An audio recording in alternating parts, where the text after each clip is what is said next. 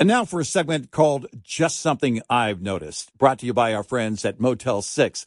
Just something I've noticed. We don't give enough credit to signs, and we really should. That sign over there tells you great French fries. That sign over there tells you this is your exit.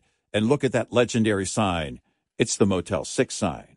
It tells you a great night's rest at a great price. Book online at motel6.com and use the code CPRedEye to get 15% off your stay at Motel 6 or Studio 6. With almost 1,500 locations across the country, there's almost always a Motel 6 or Studio 6 nearby. Look for the signs. And truck parking is available at most locations.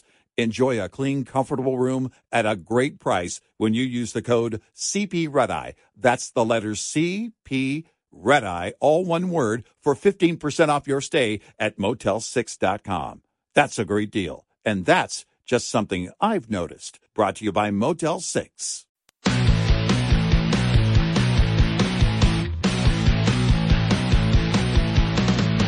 Now, it's Red Eye Radio. Gary McNamara and Eric Harley talk about everything from politics to social issues and news of the day. Whether you're up late or you're just starting your day, welcome to the show. From the Uniden America Studios, this is Red Eye Radio. Hello and welcome. He is Gary McNamara. I'm Eric Harley as we move into a Tuesday. Gary, good morning. Good morning. Yeah. You know, we've said it before. Democrats believe that the people that vote for them and everybody else are just a bunch of idiots. Yeah, they really do. Yeah, they do. I mean, and the evidence was there again yesterday. Let me get to it here. This is John Kirby on Fox. The United States believe that Iran was behind this attack. The Wall Street Journal says it was. Yeah. Can you confirm that for us? I'm not able to confirm that specific reporting, Martha. We're obviously going to look at this very, very hard. We have been. We just haven't seen any evidence or intelligence, as you and I are speaking right now, that points to direct Iranian participation in these attacks. Okay. So what he's saying is Iranian fighters, weren't with Iranian terrorists were not with Hamas. Uh-huh. That's not the point that everybody is bringing up. And they don't have proof of that. There's no proof that they have, no intel that tells them whether they were or not right now. He's just saying they don't have any evidence of it. Right, but that's not the point. Mm-hmm. The point is the funding. The Biden administration, and this is where they're trying to parse words here. You saw it yesterday. Well, the $6 billion still is, is in Qatar, whatever. And this is where they believe that we're idiots, because it's not just that $6 billion, which again is fungible, which they won't talk about, which is once you released it to Qatar and made the deal, that means other funds could be freed up, as we all know. But that's not even the point, because the $6 billion is just a little bit of what the Biden administration has done to support Iran and their terrorism against Western interest and United States citizens. They're well-funded, they're well-prepared, and Hezbollah and Hamas have said, oh, yeah, Iran's part of the planning, they're part of it all. Well, they look, as Andrew McCarthy pointed out yesterday, Biden's own State Department has acknowledged that Iran has continued providing weapons and other support to Hamas and other U.S.-designated Palestinian terrorist groups in its most recent published findings on international terrorism. So Kirby talks almost as if nothing really happened here. Oh, we don't know who to blame. I mean, we think it's... I was waiting for him to say, instead of Hamas, freedom fighters. It was ridiculous yesterday listening to this back and forth. He's absolutely useless. I don't even know why anybody would have him on. As McCarthy wrote yesterday, here's another one for the they think we're idiots file. Mm-hmm. The Biden administration's claim that the $6 billion it just caused to be released to jihadist Iran had nothing to do with the unspeakable attack against Israel over the weekend by Iran's proxy Hamas, which is well known by Biden officials to be funded and directed by Iran. So what does directly involved mean? If I give you let's put it this way. Let's look at law in the United States. If I give you money to blow up something, am I directly involved? Not according to John Kirby. If I hire a hitman to kill somebody and the hitman successfully kills somebody, who does law enforcement, who does society want to go after the most? Who is the one who gets the deal? The hitman. The person who made the hit, the person who supplied the funding is the one that society looks at morality-wise as committing the greater crime. You look at during the Trump years, the pressure through the sanctions put on Iran. Remember, they were lobbing missiles over into Iraq.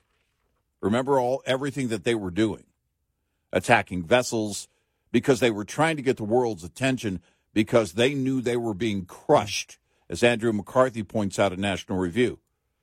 The sanctions were crushing them, and then the global demand fell through the floor because of COVID. And they were on their knees until Joe Biden became president. And we have the numbers. First off, from McCarthy, that said, Republicans and others commenting on Biden's dereliction of duty should understand the case. Martha McCallum yesterday didn't seem to understand the case. No. You actually saw the entire interview. And it was frustrating. Yeah, she didn't seem to know the case. It was frustrating. Yep. Get your act together. There were 4 or 5 key questions that she never brought. To begin with, the White House is furiously claiming that Hamas did not get any of the $6 billion because A, it is still being held in an account in Qatar, B, it is reserved for humanitarian purposes, C, it hasn't been spent. This contention would be laughable were it not for both this weekend's slaughter and how deeply insulting it is to our intelligence. They really do think we're idiots. Money is fungible. Once the $6 billion was banked, that freed Iran to direct other funds to terrorism, which it has plainly done in arming and training Hamas and other Palestinian jihadists, as well as Iran's longtime frontline jihadist force, Hezbollah, which has launched rockets into Israel from Lebanon in the north, which we predicted, it was pretty obvious that might happen on yesterday's show, and threatens to escalate if Israel follows its ongoing airstrikes against Hamas targets in Gaza with the ground invasion. With that said, though, the Biden administration's most recent $6 billion payoff, in part, a ransom that will only encourage jihadists to take American hostages, which Hamas has now done, is only a small part of our government's reckless support for Iran. After years of being squeezed by American and international sanctions, Iran's oil production and export sector was turbocharged in 2016 by the Obama-Iran nuclear deal.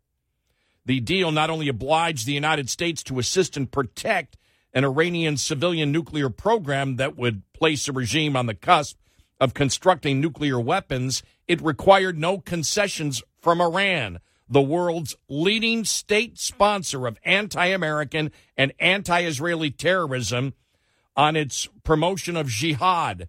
By 2017, Iranian exports were triple what they had been in 2013. In 2018, President Trump commenced his maximum pressure campaign, the objective of which was to starve the regime of resources and force it to make concessions on terror support and nuclear weapons development. The economic pressure weakened the regime, making it more vulnerable to internal uprisings. By 2019, new U.S. sanctions had crashed Iran's oil sector, which further contracted in 2020 due to the combination of sanctions and the COVID pandemic.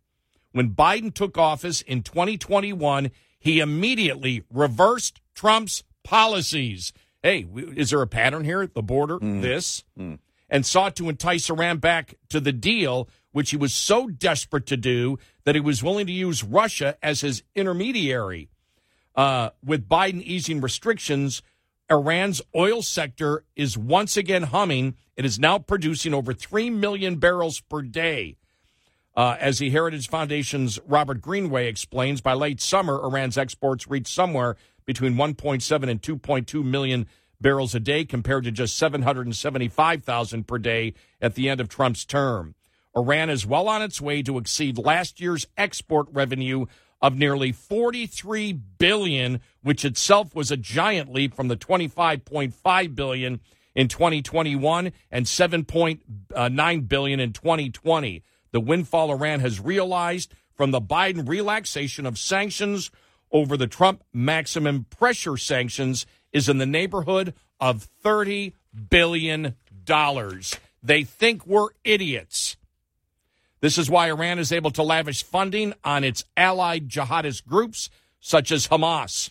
President Biden knew that is what Iran would do, not only when he recently released the $6 billion, but also when he eased restrictions in the self-defeating question to lure Iran back to the nuclear deal. It is a mind-boggling policy precisely because of the deadly results that were so foreseeable. The United States is funding Iran to fund Hamas that just got Americans killed and taken hostages. And we've been screaming about it from the very beginning, and Democrats have just ignored it as if it doesn't exist. Why are we funding a terrorist regime? It's mind-boggling how inept this president is. What's more mind-boggling is that he wasn't being called out by everyone yesterday. Everybody that watched this thing play out over the weekend should have been fuming about this. Our policy, our official policy, is to make it so the world's leading exporter of terrorism against the United States and the West, our country's goal is to ensure that they have a viable economy in order to attack United States and Western interest and kill Americans and take American hostages. Please, any Democrat, tell us where we're wrong. What's next? We start buying oil from them directly? Well, he may be over there begging soon. That's exactly my thought. He's begging from other dictators. Well, why not? I mean, you go to Venezuela. Heck, can we find oil in the ground in North Korea? Where do you draw the line if you haven't drawn it already? And they could even say today, well, no, we have no plans at the moment to refreeze the $6 billion, which they can, by the way. Of course. Has come out yesterday. That should have been proactive first thing Monday morning. Reading David Harzeni from The Federalist. If Democrats don't want blame for appeasing Iran and Hamas, they should stop doing it. Wall Street Journal, how Biden's policy enriched Iran. We have the numbers. We know. Yeah. Because of United States policy, what happened when we clamp down and what happens when we don't clamp down and we appease people who want us dead. And we do everything to ensure that they have a viable economy and make it easier for them to develop the nuclear weapons at the same time. It's unreal. It really is. It's unreal.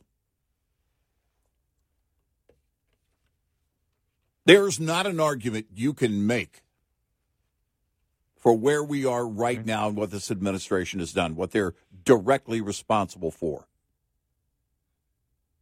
There isn't. No. And, yeah, I mean, you look at the symbolism. Where was he? Where was he yesterday? And then it came out, well, he voluntarily was speaking with the special counsel. Yeah. Well, he should have delayed that. Right.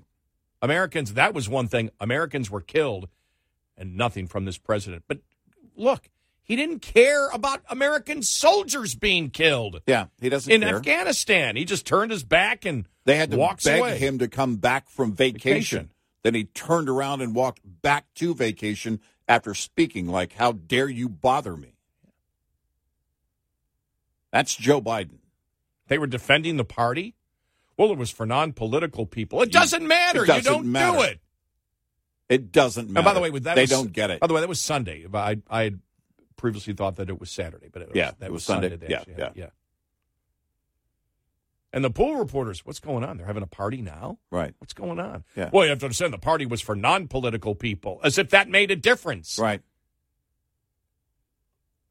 These people are the worst. They really are the worst. And, there's the thing is that it's not a discussion amongst the political wonks that matters in a situation like that.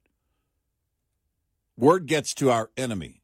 Word gets to all of our allies, if we have any left, that can trust us. What's going on? Oh, barbecue at the White House. What's he doing about it? Haven't heard from him. Americans are dead. Where is he? I don't know. Doing an interview with special counsel. That could have waited.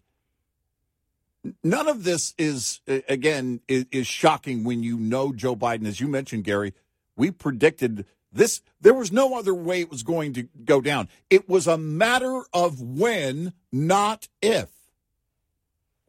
When it comes to Iran, and my question is, what's next? 866-90-RED-EYE. This report is brought to you by Shell Rotella. With advanced synthetic technology, is designed to help keep your rig running with more mileage and less maintenance. As the seasons change, so does truck maintenance. Cold weather can affect everything from your batteries and your air brake system to tire inflation and fuel lines. Make sure your tires are ready to roll through winter with the following maintenance tip. Underinflation is a leading cause of tire failures during winter because when the temperature drops, so does your tire pressure. Check your tire pressure before every trip to ensure they're properly inflated and to get the best footprint and traction on the roads. Conduct daily visual tire inspections to make sure you haven't picked up harmful debris on the road. Find a trustworthy tire service provider today so you'll be ready as the seasons change. Lines open for your calls. 866-90-RED-EYE on Red Eye Radio. And now for a segment called Just Something I've Noticed, brought to you by our friends at Motel 6. Just something I've noticed. There's a lot more yawning these days. Have you noticed that? Yeah. And the bad thing about yawning, it's contagious. Now, I'm not a scientist, but I do know that's true. You see somebody else yawn, all of a sudden, you got to yawn. You know what helps to curtail the yawning? How about a great night's rest at Motel 6? Book online at motel6.com. Use the code CPREDEYE to get 15% off your stay at Motel 6 or Studio 6. With almost 1,500 locations across the country, there's almost always a Motel 6 or Studio 6 nearby. And truck parking is available at most locations. Enjoy a clean, comfortable room at a price you will love when you use the code CPREDEYE. That's the letters CPREDEYE, all one word, for 15% off your stay at Motel 6 and help curtail the yawning. That's just something I've noticed. Brought to you by Motel 6. The next time you're on Interstate 80, stop in and see the folks at the Iowa 80 truck stop at exit 284 in Walcott, Iowa. They're always open and ready to serve you. Enjoy a sit-down meal at the Iowa 80 kitchen or grab a bite from one of their 9 quick-serve restaurants. You'll love their clean restrooms, huge gift store, beautiful convenience store, and, of course, the Super Truck Showroom stocked with plenty of chrome, lights, and more. While you're there, don't forget to visit the Iowa 80 Trucking Museum next door. It's free. The entire team at the Iowa 80 is very excited to celebrate 60 years with you. They look forward to being your home away from home for another 60 years. Sending you a giant thank you from Iowa 80, the world's largest truck stop on I-80, exit 284 in Walcott, Iowa. Iowa 80, Iowa 80.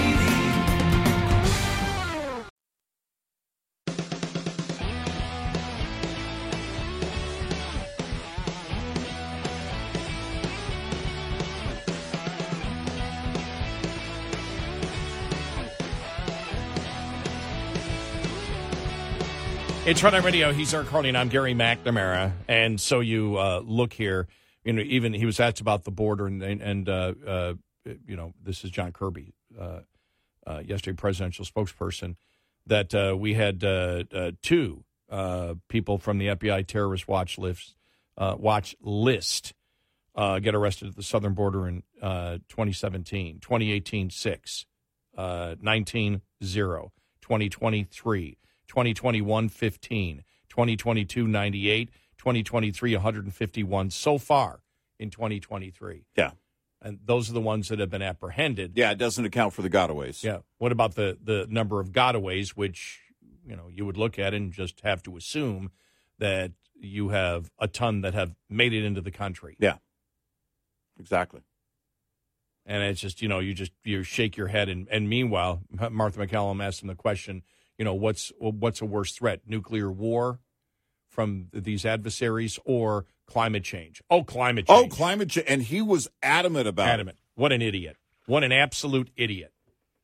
We are led by morons. Yep. Absolute morons. Please, someone tell us where we're wrong. I would love any Democrat to please tell us where we're wrong on this. You know it. Every Democrat listening knows now that we are led by leaders that are complete morons. They are completely clueless. They're pathological liars. They fund our enemies. It's insanity. And they would rather work on controlling your life and making things extremely expensive rather than just securing the border and going after terrorism. They don't see that as the biggest problem. He believes national defense is having you drive an EV.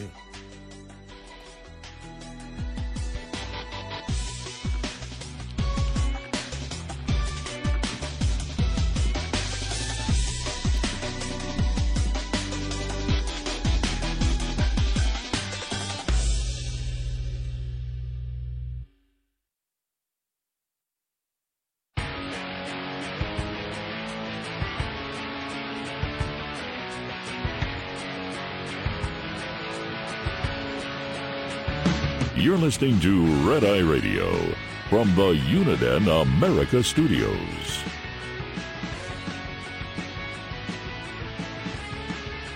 It's Red Eye Radio. He's Eric Harley, and I'm Gary McNamara. Yeah, you just shake your head in just complete and total frustration. I mean, in my lifetime, I've never seen an American government like this, ever. And you shake your head.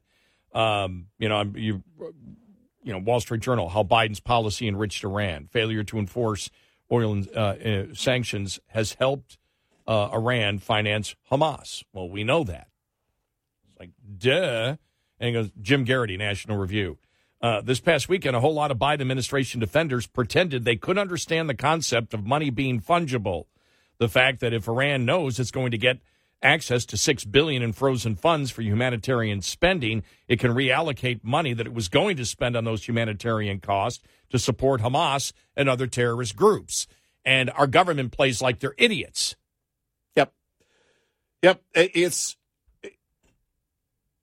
Kirby was almost dismissive of the whole thing yesterday. Why does anyone representing the United States White House, the United States president, in a situation like this, why do they need to be on the defensive? What we should have seen yesterday is a president who was very proactive, especially as the news was breaking about the number of Americans that were killed and was known so far, and also the number of Americans that were taken hostage, although that number has been inconsistent. It doesn't matter. We do know and believe fully that Americans have been taken hostage by Hamas. And the president should have stepped to a podium. He should have been out there and been proactive. But you know why he didn't? Because he can't. Physically and mentally, he's not capable. And in terms of his sentiment, he doesn't care. In light of this weekend's attacks, does the decision to give the government in Iran access to $6 billion look wiser than it did a week ago, or more foolish? At this moment, do you want to see Iran have as much access to the previously frozen funds as possible, or as little access to previously frozen funds as possible? After this weekend, does Iran seem like more of a trustworthy partner for negotiations, or less trustworthy? We have to do the whole elementary school mentality thing. Yeah. The answers are obvious. Putting more money into the coffers of Iran was always a bad idea. Yeah. It's just more vividly and visibly foolhardy now than it appeared to be last month when the Biden team agreed to it. Not here for Red Eye Radio, it wasn't. No. On September 12th, U.S. State Department spokesperson Matthew Miller said of those unfrozen funds, when this money arrives in these accounts in Qatar, it will be held there under strict oversight by the United States Treasury Department, and the money can only be used for humanitarian purposes, and we will remain vigilant in watching the spending of those funds and have the ability to freeze them again if we need to. Great. What are you guys waiting for? Yeah. Just what would be the Iranian government's need to do? And this is yesterday when they said, no, there are no plans yet to freeze the funds. Kirby said it. Yeah. Well, just what would the Iranian government need to do to warrant the refreezing of those funds, if not helping plan, train, and pull the trigger on this weekend's attacks?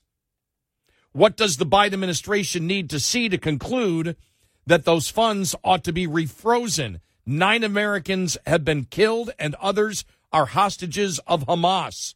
Are they waiting for those numbers to increase?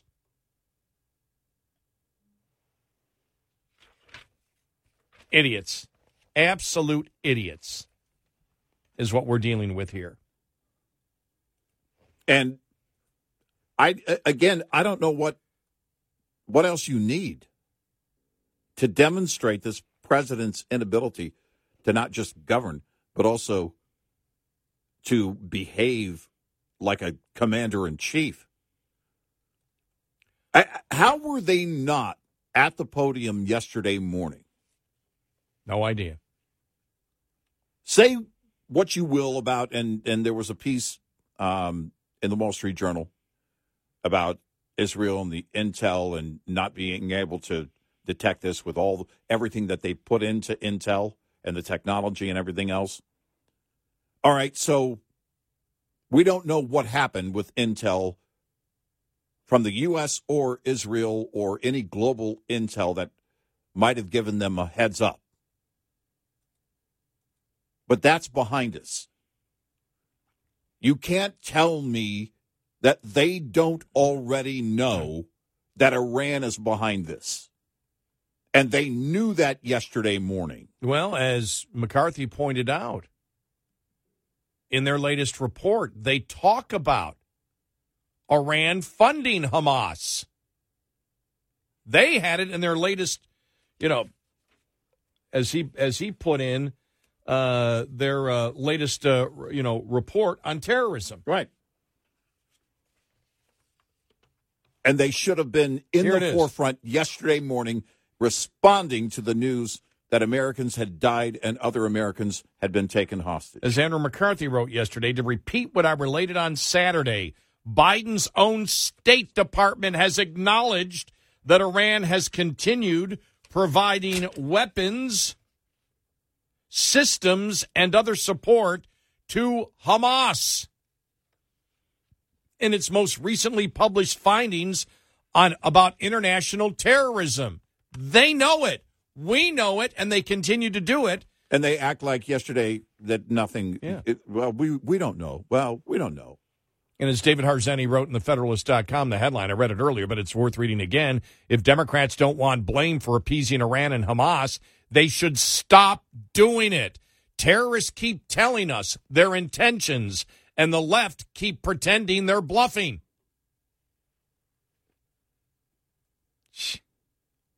That should have been the question right there. That's one of the questions that should have been asked to Kirby yesterday. Exactly what Andrew McCarthy pointed out. And you already know it.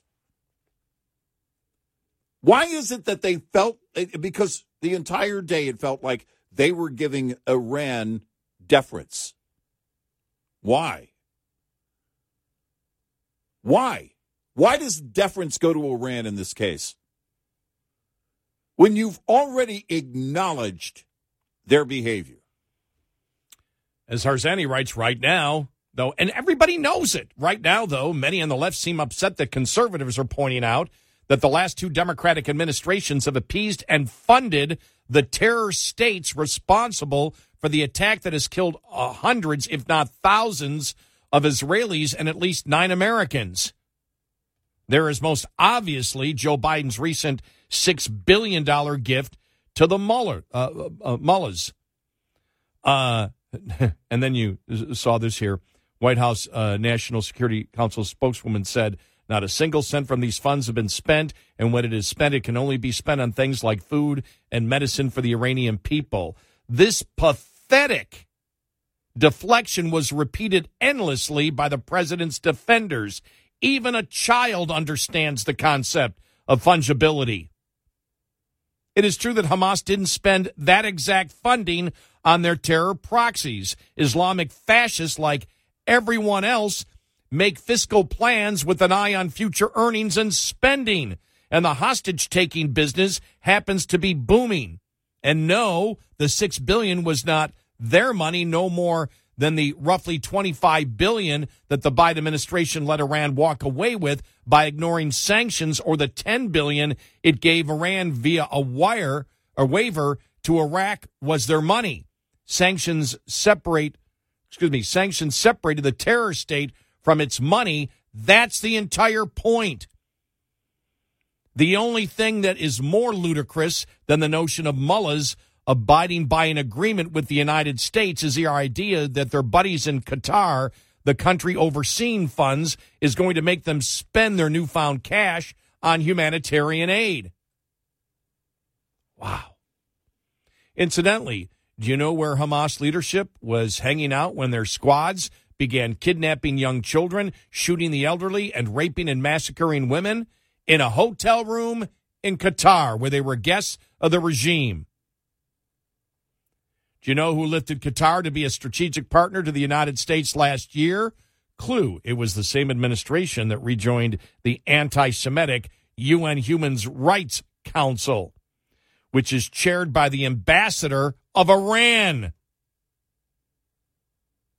Let's remember that in 2021, one of Biden's first foreign policy moves was to overturn Trump-era policy and release hundreds of millions of dollars of funding to Hamas. That wasn't all. In 2022, Biden sent an additional $316 million to the Palestinians. That's taxpayer dollars.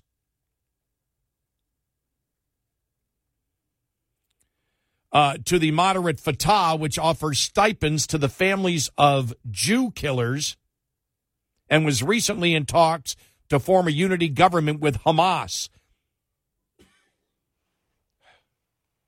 These are the people Israelis are expected to hand a state. Wow. Wow. You sit there, you shake your head in disgust. This is the Democratic Party right here. This is what it is. Yeah. And you and I have talked about so many different things, whether it's the border, whether it's on energy, whether it's on electric vehicles, whether it's on their spending that has created the inflation. Everything that they have done is to make your life harder and less secure. Yeah, and right now, the fear is that we have terrorists, possible cells in the U.S. Whether it's Hamas or any other terrorist group funded by Iran, Iran is hell-bent. And we're not. This administration doesn't care.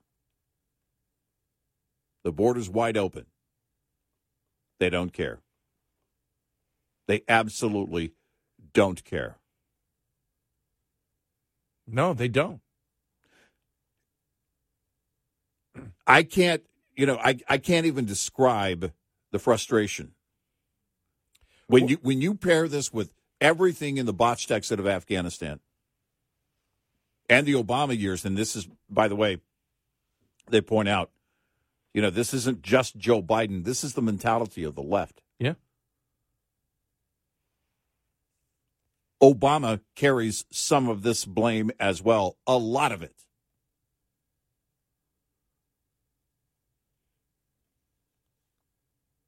It's just maddening that they get away with it. Well, that's the thing. We've been funding a terrorist state. We've been doing everything to get them as much money as possible. And then, over the last 48 hours, the administration, the Biden administration, and their representatives treat us as if we're complete idiots. Right. That we don't know how the flow of money goes. Right. Almost like they sound like defense lawyers for Iran. That's a great point. That's what they sound like. Yep.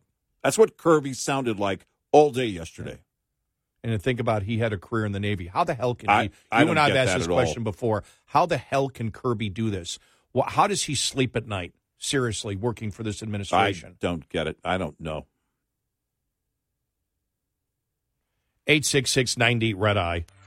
Get in touch with Red Eye Radio, toll free at 866-90-RED-EYE. America starts the day with America in the Morning. Pending home sales numbers, they tanked in April, but there Hi, are I'm two John glimmers. Trout, your host for the latest news, politics, entertainment, business, and weather. High-octane action in the dust, a new film puts... Our staff of correspondents provide a fast-paced look at the world with specialized reports from where news happens. It's a bird, it's a plane, it's Amazon. Concise, accurate, and fresh each day. America in the Morning, the podcast, available wherever you listen. Are you into weird, spooky, and strange history? Horrifying History tells you about the side of history that people don't normally talk about. We tell the tales of haunted places, infamous true crimes, unsolved mysteries, the paranormal, and then we look to history to see where the truth actually lies. Want to get spooky with us? Horrifying History, part of the Believe Network. Just search BLEAV on YouTube or wherever you listen.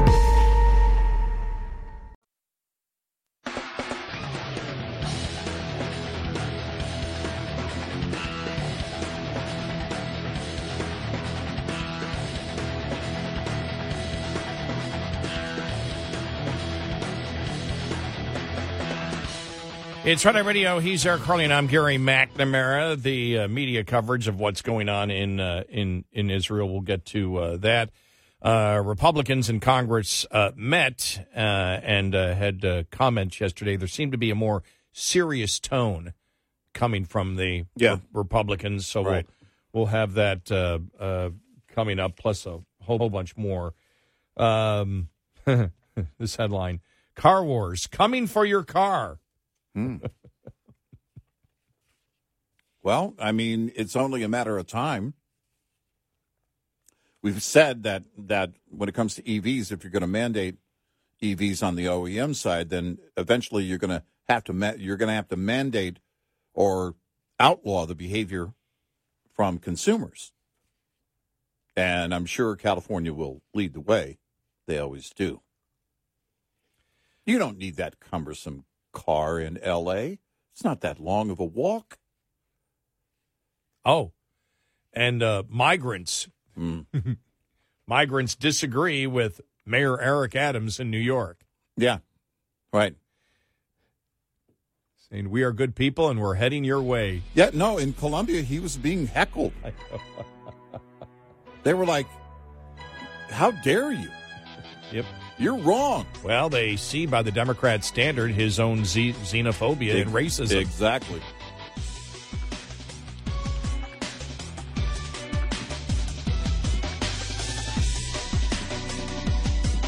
Top of the Hour News is brought to you by House Products.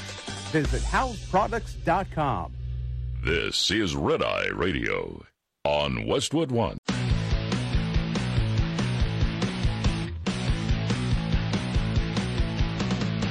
Now, it's Red Eye Radio. Gary McNamara and Eric Harley talk about everything from politics to social issues and news of the day. Whether you're up late or you're just starting your day, welcome to the show. From the Uniden America Studios, this is Red Eye Radio.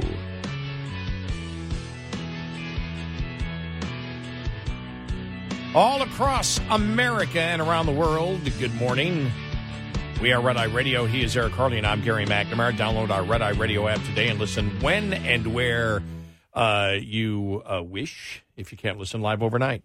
I want to play this audio cut. This is from the Anti-Defamation League's CEO, Jonathan Greenblatt, yesterday on MSNBC.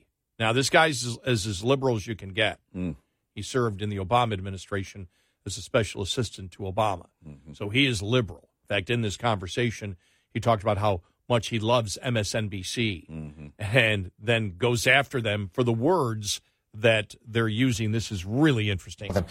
Tell us, if you will, just what these last few days have been like for you and why it's so important that you are appearing here today with the Reverend Sharpton.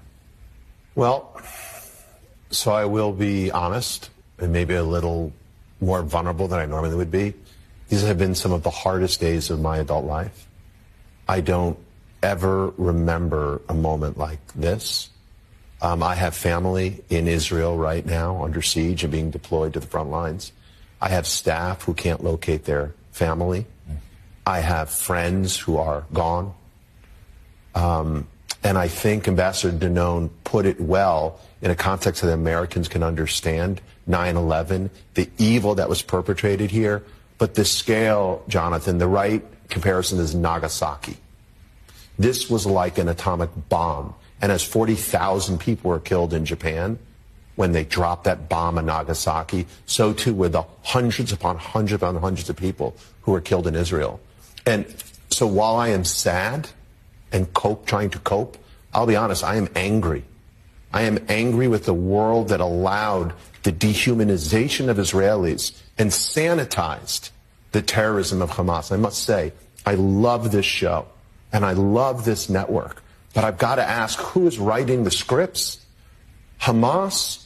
The people who did this, they are not fighters, Jonathan. They are not militants. And I'm looking right at the camera. They are terrorists. It is a barbarian who rapes and brutalizes women, who kills children in front of their parents, and then brings them over to Gaza, who literally, we've heard all these reports, and we know these aren't just reports. These were filmed gleefully by the barbarians who committed these grotesque crimes. They filmed, for example, an elderly woman in her home in one of these towns. They burned her alive in her house because she was too infirm to take out. And, parading women bleeding from the crotch because they were raped throughout Gaza while people hoot and holler and cheer. So look, when we say, oh, this was an escalation, it was bound to happen, I am sorry. This was a massacre that was pre-planned. This was not destined to happen. It is not normal to shoot teenagers in the back, hundreds of them. So I just think, guys, get the story right. And all these pictures of missiles or the rubble in Gaza, please talk to the Israeli mothers and fathers who lost their children. Talk to the grandchildren whose grandparents were seized as hostages.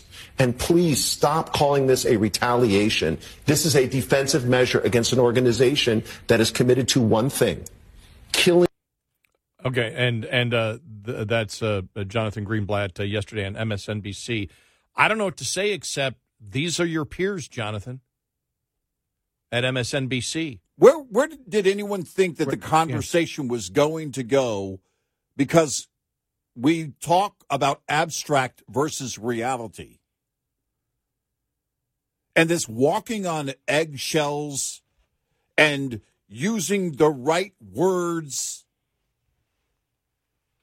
all of that goes away in the face of such a horrific event. The reality that hit Israel in recent days was always going to happen as long as we let it.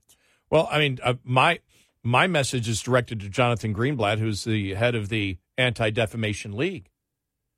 And he's sitting there saying how much he loves the network and then says you've got to get it right. Jonathan, are you playing stupid or what? You know, he is a grandson of a Holocaust, of Holocaust victims. And he's sitting there saying how much he loves the show and how much he loves the network, but who's writing your scripts? The people of the political party that you belong to are the ones writing the script. They're the ones that cannot see that the Hamas terrorists are terrorists. They're the ones that claim they're fighters. Everything that MSNBC was reporting in the terms that they were using, you claim is wrong and abhorrent, yet you say you love the network. Jonathan, those are your people.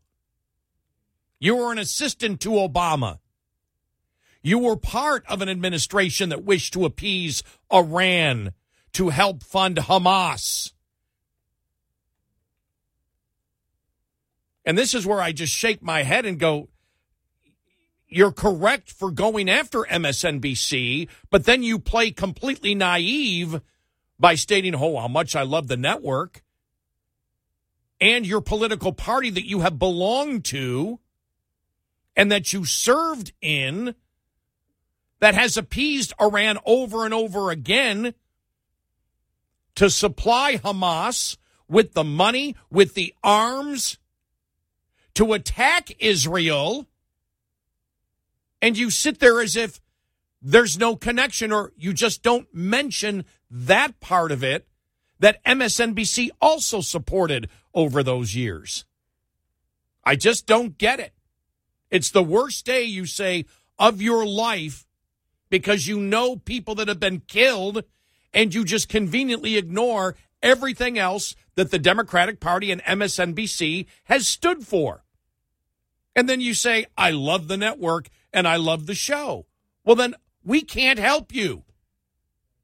If you wish to remain ignorant completely about the administration that you served in, the Obama administration, and their appeasement of Iran that has supplied weapons and money and tactical support to Hamas for years, I don't know what to say to him. Well, just as John Kirby was acting as the defense lawyer for Iran yesterday, for years, the liberal media, especially MSNBC, has been acting as the defense lawyers for Joe Biden and back then Barack Obama as they set this up to happen.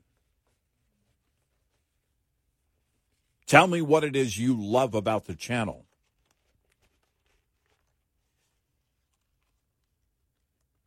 Yeah, it's because if there's no political pressure on them to do anything about it, to do something differently, to change this, to act in defense of the United States and our allies, then what's the point? What is it that you love? I don't know. This is reality. This is everything that anyone who's paying attention has warned about for years. And the Iran deal that Obama came up with had liberals everywhere, including those who called us and said, well, at least he did something. You're damn right he did something. We actually got that call, just so you know. And here we are. This is the result of the something. As if Iran is just, this liberal mindset that if you just close your eyes and turn away from the terrorists, they won't attack you, they won't come after you. You're a moron if you believe that. You sit there and you go to the Anti-Defamation League website. Hate is rising. Help us rise above it. Your gift will fight rising hate, harassment, anti-Semitism, and anti-Semitic attitudes. You'll help ADL work with law and policymakers to rein in the social media's mainstreaming of hate. You don't care about the funding of the hate? You don't care about the use of language from the political party that you belong to, that you're screaming about. But the fact is, it's like, I can't believe you're using that language. Have you not been paying attention to MSNBC and your own political party and part of the administration that you were part of? Because he was an assistant to Obama. Yeah. That was Obama-Biden. And now Biden is in power. And the policies, the wrong policies, it's like the actual funding, you care about the words and not the financing of it? And the support of the Democratic Party and MSNBC of the financing part of it? I don't believe that MSNBC was furious about the Iran deal. Did you ever see that? No. Were they upset that Biden reversed the Trump era policy and when it came to oil and the oil embargo? Nope. Were they upset? No. Jonathan, these are, that Jonathan Greenblatt, the head of the ADL, these are your people. You're wondering where this comes from. It comes from the people and the party that you have supported and been actively a part of. Don't play stupid. The language was wrong all along. And that was said. The mindset was wrong all along. Right. And that was said with love, because that's the kind of statement that, they might come out and say, well, that's hate towards the ADL. No, it's love. I care about the preservation of life. Yeah. I care about the preservation of life of free people. I care about the threat of terrorism all around the world, and we're seeing it again. And it was easy to come to the conclusion that it was bound to happen again. This is what Iran does with their money. This is their purpose to the core. They want Israel gone. 866-90-RED-EYE. Brought to you by FPPF, Fuel Power Max. Most owner-operators leased to larger carriers are paid on a per-mile basis or a percentage of revenue per load. The per-mile basis is most prevalent among larger fleets, percentage at smaller. Pay per mile tends to dominate discussions about pay just because it's easier to measure, and pay per mile often is wrongly used as the deciding factor in leasing to a carrier. While pay per mile can be a vital factor, it's not a cure for every ill, nor does it mean a big settlement check is coming an owner-operator's way. Why? Because pay per mile always must be considered in balance with gross revenue as well as total costs. Gross revenue can include flat mileage pay that varies by length of haul, percentage revenue pay, and more. Most importantly, though, for every revenue dollar generated, only part of that dollar is profit. But for every extra dollar of cost saved, the entire dollar contributes to profit. Knowing and understanding your cost to operate is fundamental to understanding the true value of any pay package. Brought to you by Shell Rotella, with advanced synthetic technology is designed to help keep your rig running with more mileage and less maintenance. We'll be right back with more Red Eye Radio with Eric Harley and Gary McNamara.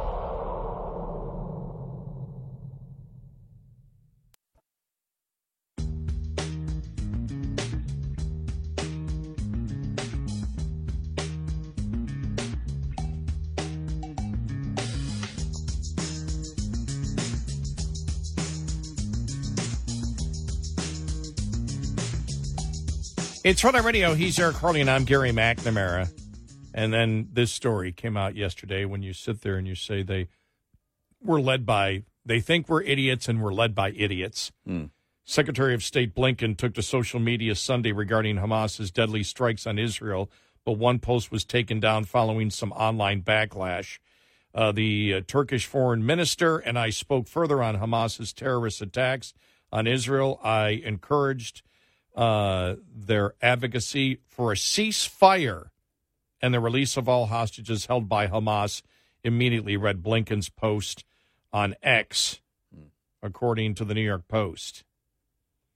Pandemonium broke out over the internet while the post was up. The Biden administration is showing its true colors. Once Israel indicated it was going on the offense in Gaza, Blinken encouraged a ceasefire, said Representative Mike Waltz, tweeted in response to the screenshot of the now deleted post. Marco Rubio, anyone demanding Israel not escalate or calling for a ceasefire is either out of touch with this reality or sympathizes with Hamas. How does that happen from a Secretary of State? How does that get out? Because national defense isn't your priority.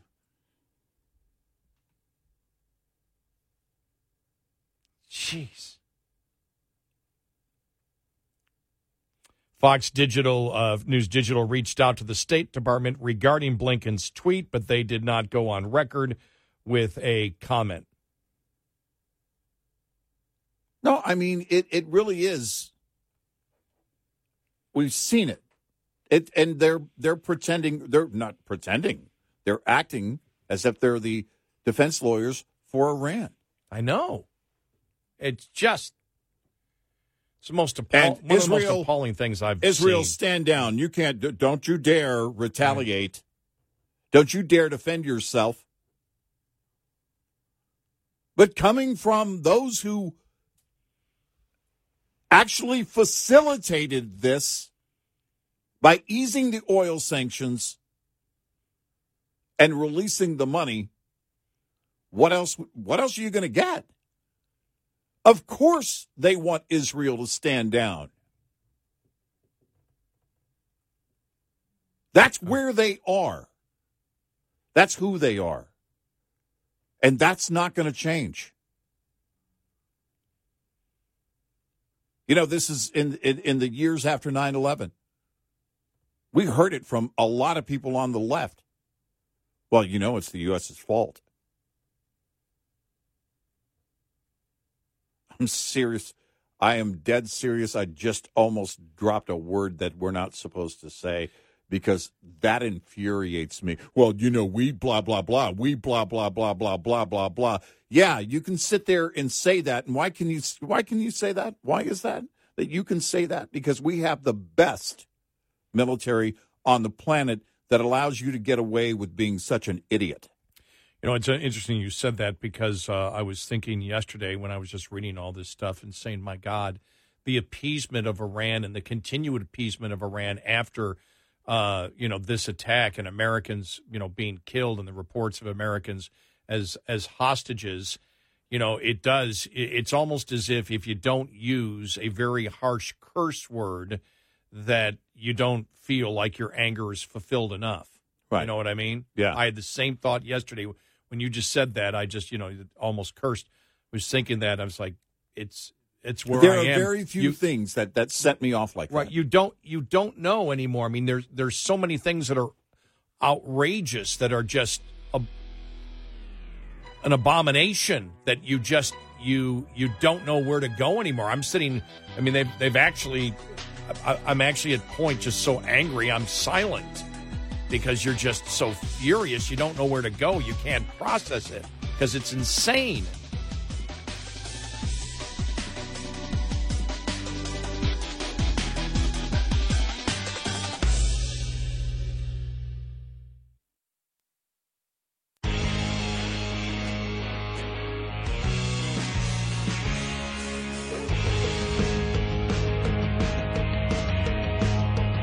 Gary McNamara and Eric Harley taking your calls. 1-866-90-RED-EYE.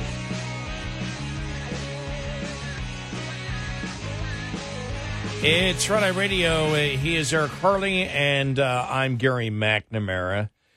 If you want to get in, if you can't listen live overnight, you can download our app and listen when and where you want. There it is. I got that out. And thank you. Yes.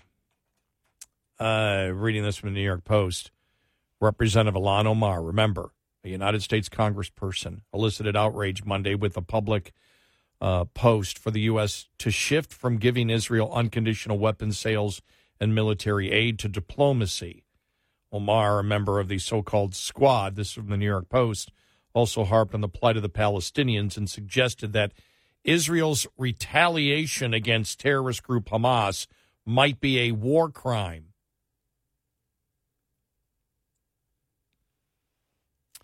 The Israeli defense minister has called Palestinians human animals and promised to cut off all electricity, all food, and all fuel to civilians in Gaza. She wrote in a lengthy threat on X, "This is a collective punishment, a war crime, and the U.S. should oppose any violations of international law if we truly support a rules-based international order." Let me see. Instead of continuing unconditional weapons sales and military aid, I urge the United States at long last to use its diplomatic might to push for peace. Her remarks struck a nerve among detractors who ripped her call for peace just after a deadly attack in Israel that's killed well over 1,000. Representative Mike Lawler from New York wrote, "Israel was just brutally attacked by terrorists funded by Iran, and you want to cut off funding and military aid and equipment. You are out of your mind and unfit to serve in the United States House of Representatives. This is why you were removed from the Foreign Affairs Committee." Omar was booted from the House Foreign Affairs Committee earlier this year following the GOP takeover of the lower house. Former House Speaker Kevin McCarthy cited her past comments on Israel as justification. Ilhan Omar and the Squad, using the days after Israel faced the largest terrorist attack in its history and the largest massacre of Jews since the Holocaust, to call for cutting off military aid to those who were attacked.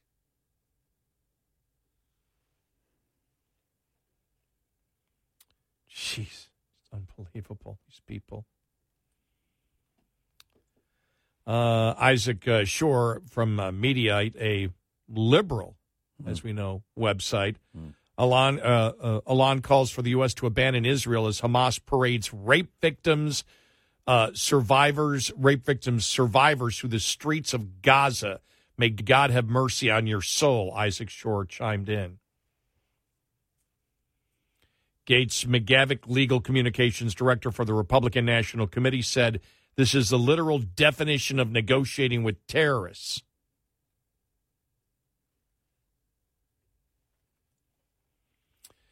Rashida Tlaib of Michigan described Israel's policies toward the Palestinians as an apartheid system on Sunday, while emphasizing she grieves for both Palestinian and Israeli lives lost.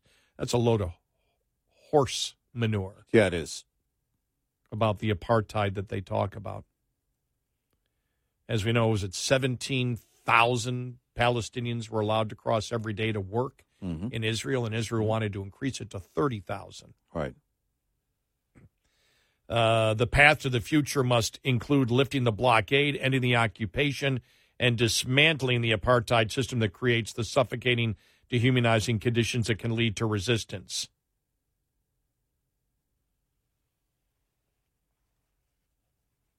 Wow.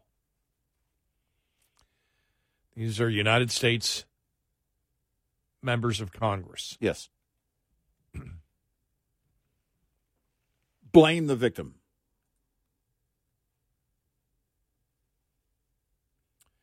And then the story, the Biden administration's former special envoy to Iran, who was placed on leave earlier this year for allegedly mishandling classified material, should face extensive scrutiny for his permissive stance towards towards Iran after it aided Hamas and Hezbollah in carrying out terrorist attacks against Israel, critics said. Rob Malley deserves extensive scrutiny yesterday, today, and tomorrow, said Representative Darrell Issa, told the New York Post after the Wall Street Journal reported officers of Iran's Islamic Revolutionary Guard Corps planned and signed off on this weekend's atrocity that killed at least 900. These reports could not be more concerning, and they hint at what could be the worst State Department scandal in a long time. Malley and others created an incredibly permissive environment for Hamas, for Iran to do all these things, said Gabriel Nourana, former special advisor on Iran at the State Department.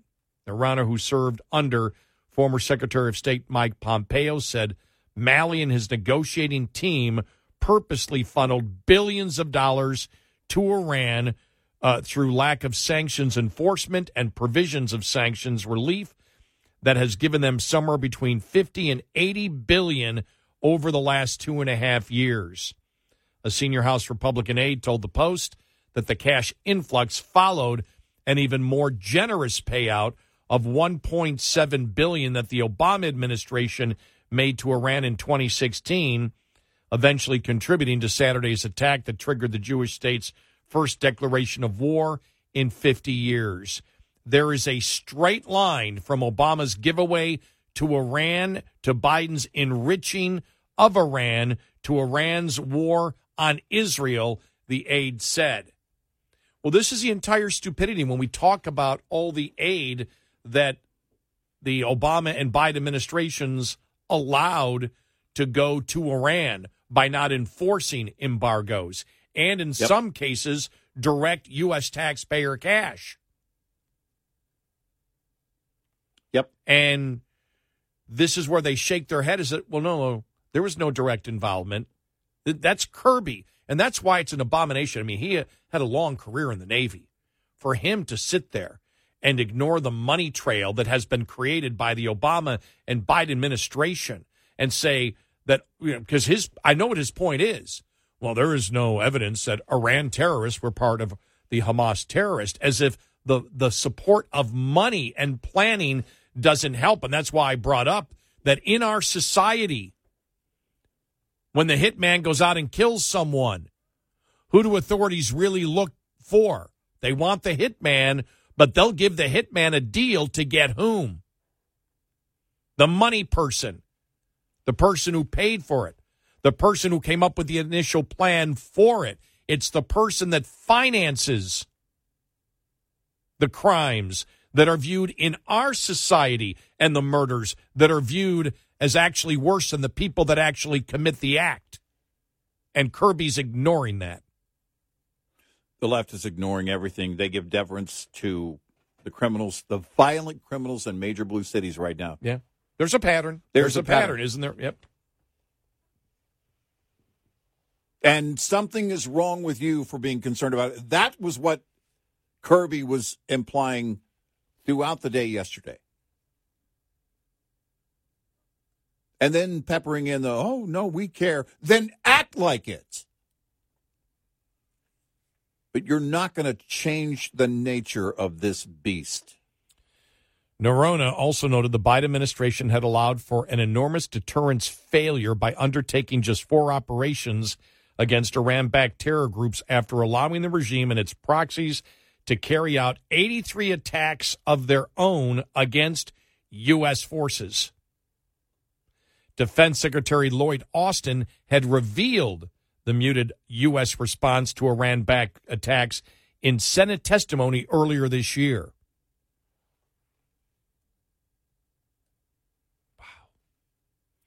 Noronha points out that under the Trump administration, the U.S. did not distinguish between the Iranian regime killing Americans and the regime's proxies, including Hamas and Hezbollah, as that's the way you do it. You go after the people that actually commit the violence and the people that finance the violence. Yeah. And the Biden administration is acting as if we're all a bunch of stupid idiots and don't know that.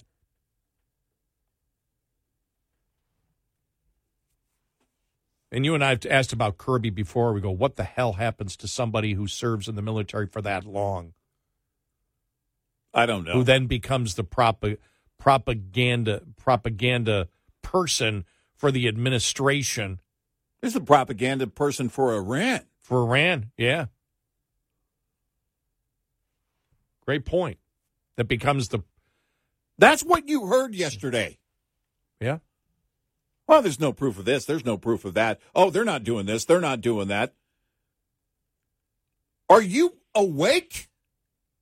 Financing crimes in our society, financing terrorism in our society. Yep.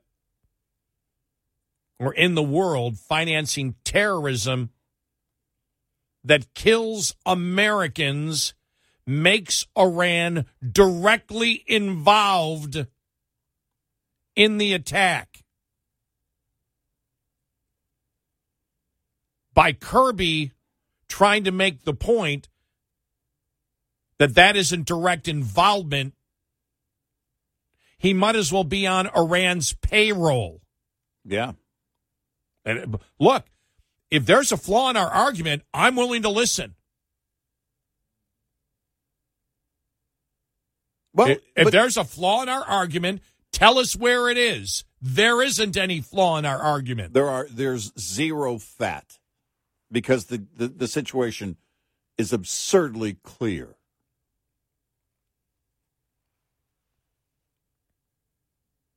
This is the arrogance and defiance we've talked about that runs to the bone for this administration. And the gaslighting yesterday by Kirby. They're not using that money. They're not using... Money is fungible.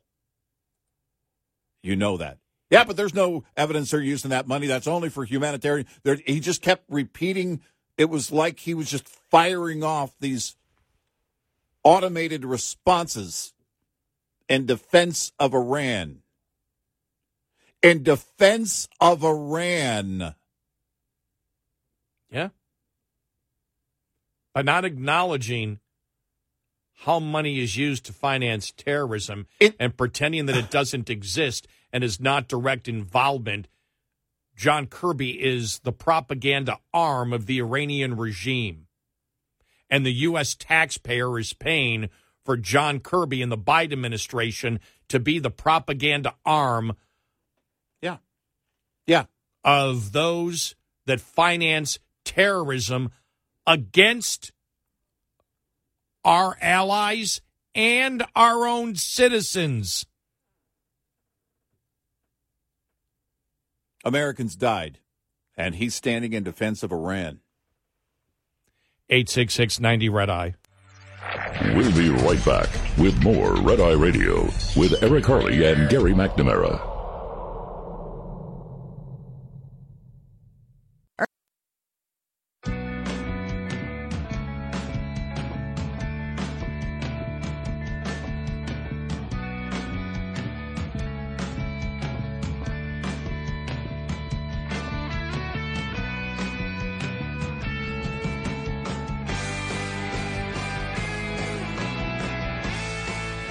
It's Red Eye Radio. He is Eric Harley, and I'm Gary McNamara. So I'm just looking here. CNN, Israel orders complete siege of Gaza as hostage count nears 150. Wow. Any estimate yet of American hostages?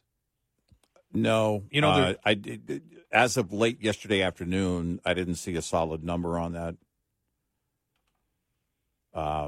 And I think it's probably a fluid number. I think it's likely that it's unknown exactly, but it is believed there are a number of Americans being held hostage. My question would be, now what?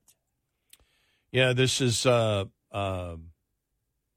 the Wall Street Journal yesterday. Hostages taken by Hamas during the assault on Israel from Gaza includes U.S. citizens, according to the Israeli Minister for Strategic Affairs, right, who said he also suspects several Americans or dual citizens were killed this weekend. We all know that they were. Right. I think it's scores of hostages, Dermer said on CNN, speaking of the estimated total.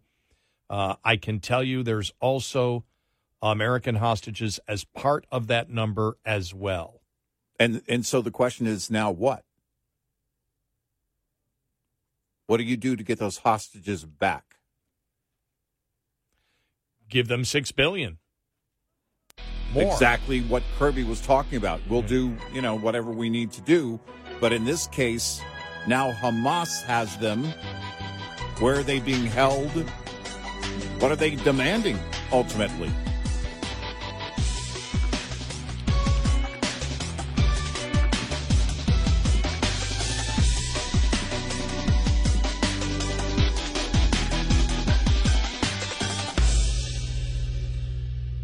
This is Red Eye Radio on Westwood One.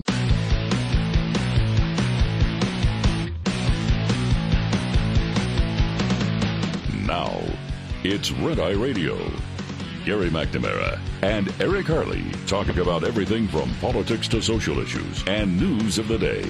Whether you're up late or you're just starting your day, welcome to the show. From the Uniden America Studios, this is Red Eye Radio. All across America and around the world, 866-90-RED-EYE. He is Eric Harley, and I'm Gary McNamara. Good morning. Thank you so much for being here. Coming up, we'll get to all the other stuff going on. Kevin McCarthy for the consensus Speaker of the House.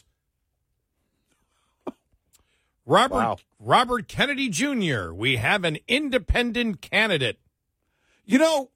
I'll say this. Keeping it in the, wheelhouse isn't the word, but keeping it in the spirit of what the whole RFK Jr. thing has been. And I'm talking about, him doing podcasts and just the chatter surrounding RFK. That was the best move for him. I mean, they weren't going to let him. Oh yeah. He's not going to be the guy to primary against Biden. We all know that's going to be Newsom.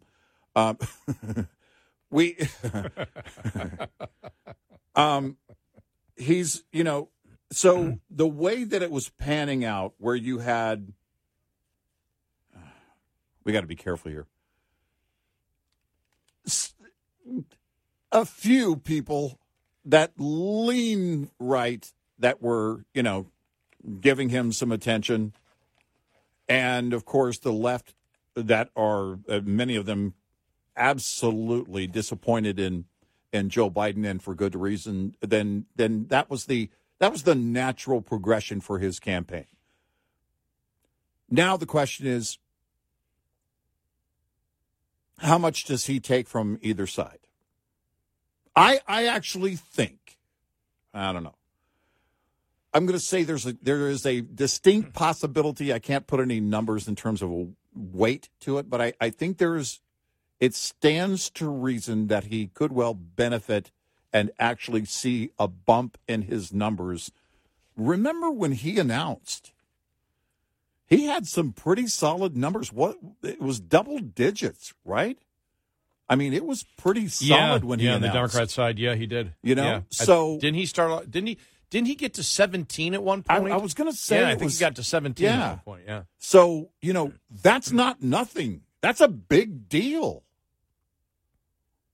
And I think I'm not going to vote for the guy, but the question is Is he going to steal enough from a Joe Biden? Does he steal any from Trump or whoever the nominee is for the GOP?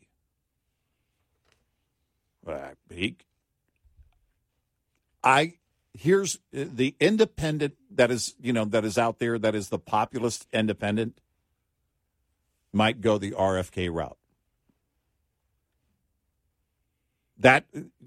That's one of those off-ramps, none of the above votes. I like this guy. I like what he's saying. And then, of course, you got to throw in the name recognition. By the way, the fact that he left the party, is Camelot over now? Can we move on from Camelot? Polls indicate this. In fact, just one poll, Reuters poll. Polls indicate Kennedy could be a political force to be reckoned with come 2024, possibly siphoning votes from Biden and former President Donald Trump in a hypothetical three-way race. 14% of U.S. voters would back Kennedy, while Biden drew 31% and Trump gained 33%, according to the most recent Reuters poll. I don't buy it.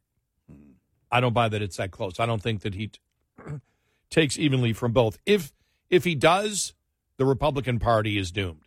Well, that's that's what I was kind of alluding to. I don't know that I buy it either, but I guess, well, we've said to anyone in the GOP, you always campaign like you're 20 points behind, and they should assume that this is true for the sake of campaigning. I don't know how true it is. I don't know, how it comes out in the end. Look, so many things. Think about this. We're talking about 12 and a half months from now, a little over 12 and a half months. Yeah. But there's so many things that can happen between now and then, but it's going to go by in the blink of an eye. That's just the way it is.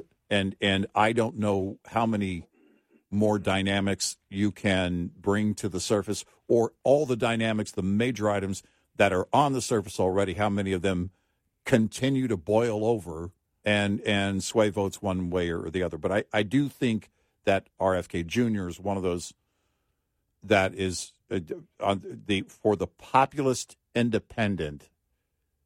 He's the exit ramp. What the hell is that? I know, exactly.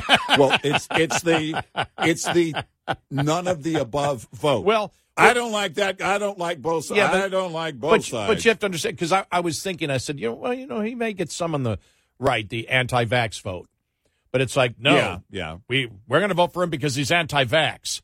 Yeah, great, because you believe that the government, just stay with me for a moment, because you believe that the government and the mandates and everything else was wrong, and how they fired people was wrong and everything else. So you're going to vote for the guy who supports the Green New Deal, which in essence would be AOC's Green New Deal, which is government taking over industry. Yeah. So, but because he's anti-vax, you'd vote for that? Really?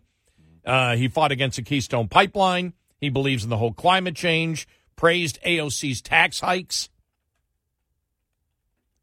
This guy is as liberal as you can get when it comes to redistribution of income.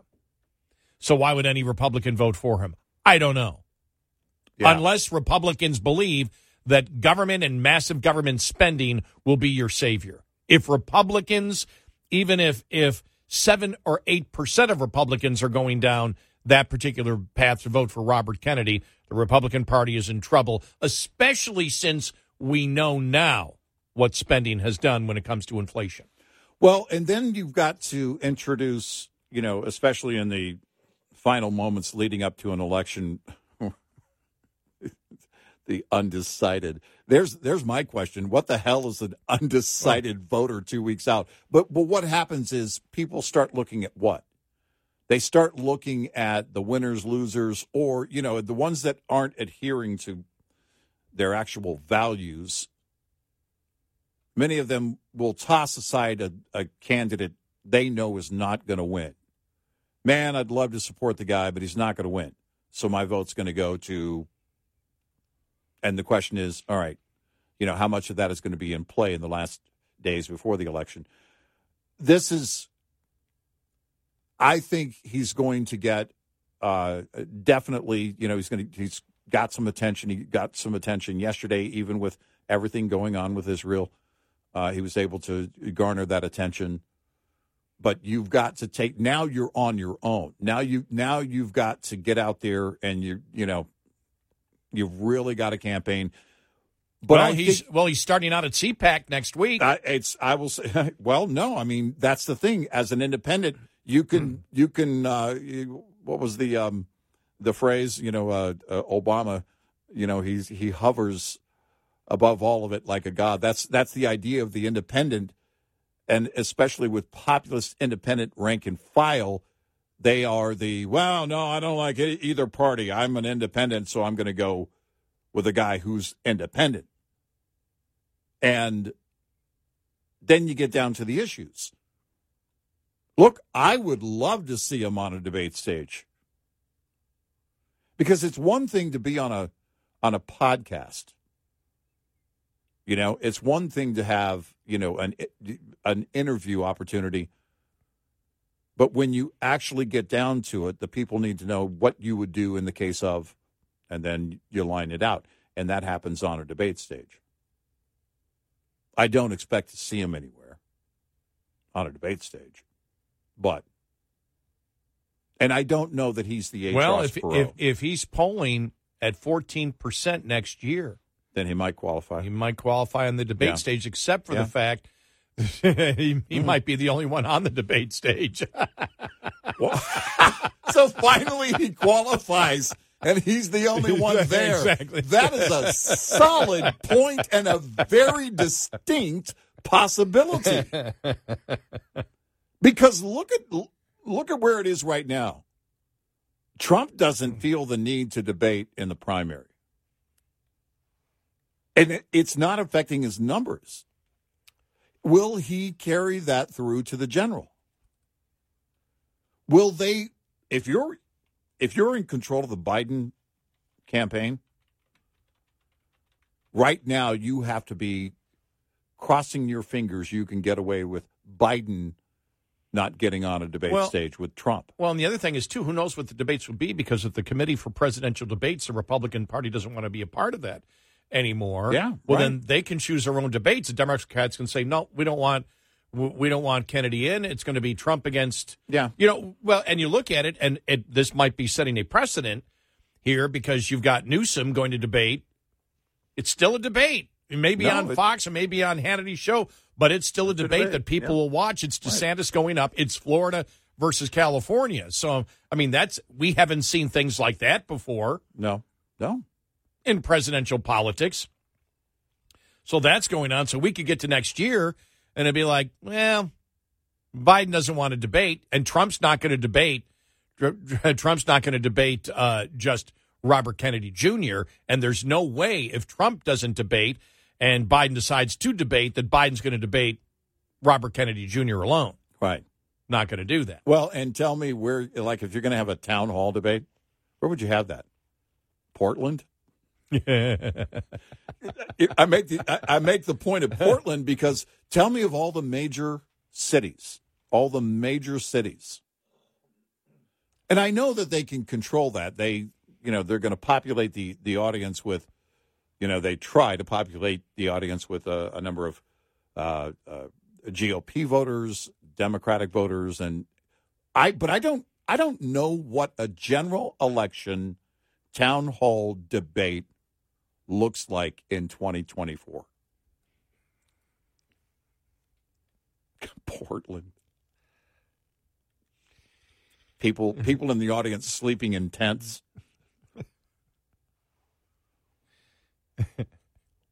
What city would you hold it in? I don't know where you would hold it. Number one, it really doesn't matter. I mean, it's just where the studio is. Well, it is, and it's they can choose the audience, but you still, it still would be, I suspect it would be a lot different than town hall debates we've seen in the recent past.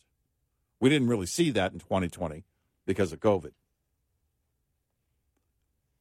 But could we see a town hall debate, and what does it look like? I don't know that we see debates. I really think by the time you get to that point, I I would not be surprised. Look, the Republicans don't want to use a commission on presidential debates anymore. Right. And, they're not going to sit there and pick, well, you guys pick the networks and you pick the moderators. That's done with. Right. And so it would be Trump's campaign and Biden's campaign saying, okay, let's have a debate. Well, let's put it this way. In 11 months from now, look, Biden won't even be out. Biden can't even come out and take questions. Right. After the terrorist attack in Israel. He can't even come out and take any questions. If I'm his campaign chief, I'm doing everything to keep him off a debate stage. Yeah. And I absolutely mean that. That's no hyperbole. I absolutely would do everything to keep him off of a debate stage. And something, it can be, your cognitive abilities, your physical strength. When you get into your 80s, it depends on, what your body's like, but you start breaking down. You break down fast. Right. I've seen it, saw it happen with my mom. Mm-hmm. With her cognitive abilities, it was like, we're going through it right now with a couple of family members. And Dad, for example, Dad's, always been great. And, you could see, he started just physically slowing down a little bit. And then he got the pacemaker last week. And he's still doing well, by the way. Yeah, right? still doing very, very well. No problem. You made a comment to me that he, he sounded better after the surgery. You talked to him after the surgery. Sounded a little bit better. It's really not an invasive surgery, to put it in. Right. It's not as invasive. I mean, it was outpatient. But his energy sounded to me. It did. Yeah, he said, feeling a little better, but still, he's feeling the pain from putting it in. Sure. And the exhaustion of still, just I think it was last Friday. He's still feeling a little bit of that exhaustion. So he doesn't. He might not notice what we notice. But I noticed not that he was quicker. Yeah, okay. His mind's always been there, but he was just quicker. Okay. And he seemed to be more, awake. That could be, though, partially, okay, I've taken this, this problem's taken care of. Sure. But as you get older, I guess my point is just in general, sometimes you're amazed at how quickly, you go from being, appearing that you're in control. Because it's not always the cognitive abilities of your mind, it's your physical state. Well, yeah. Whether your heart, because when your heart starts, my father's heartbeat was way, way down, and the pacemaker brings it way back up. Elevated blood pressure, which is the case in any stressful situation, and everything else. So all of that, I'm telling you, I would do everything possible to keep, if I were the campaign manager, to keep Joe Biden off a debate stage. Because the potential liability, you just don't know where he's going to go in a setting like that. And with everything going on right now, when the worst numbers that Biden ever had was after Afghanistan. Yeah. And now you've got Americans, and he's doing the exact same thing. Yeah. So his poll numbers, that's the one thing I'm thinking. Will his poll numbers start tanking because of what's going on? Everybody knows they're not fooling anybody. And what they're saying is that they've had nothing to do with financing Iran. Well, everybody knows they have been. Right. And Iran finances terrorism. Right. You can connect the dots as an American very easy and go, this is ridiculous. Where is he? Why is he hiding? Right. We need to find out what's going on with these Americans.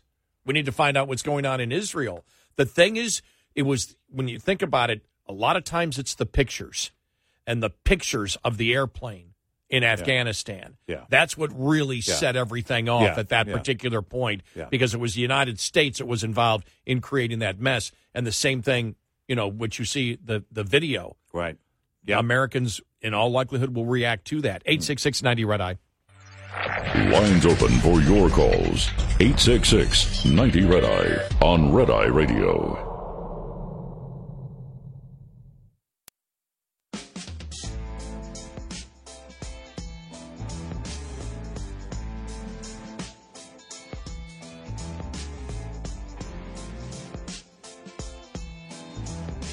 It's Red Eye Radio. He's Eric Harley, and I'm Gary McNamara. Really interesting, both Alan Dershowitz and Larry Summers, both as liberal as you can get. Yeah. Pounding on the Ivy League colleges and the students supporting Hamas. And again, I say to them, we'll hear what they have to say first. I say to them, this is the political party and the political ideology that you have supported. Right. Now, maybe not to this extent, but all of this comes directly from liberalism. Right. And where liberalism has gone.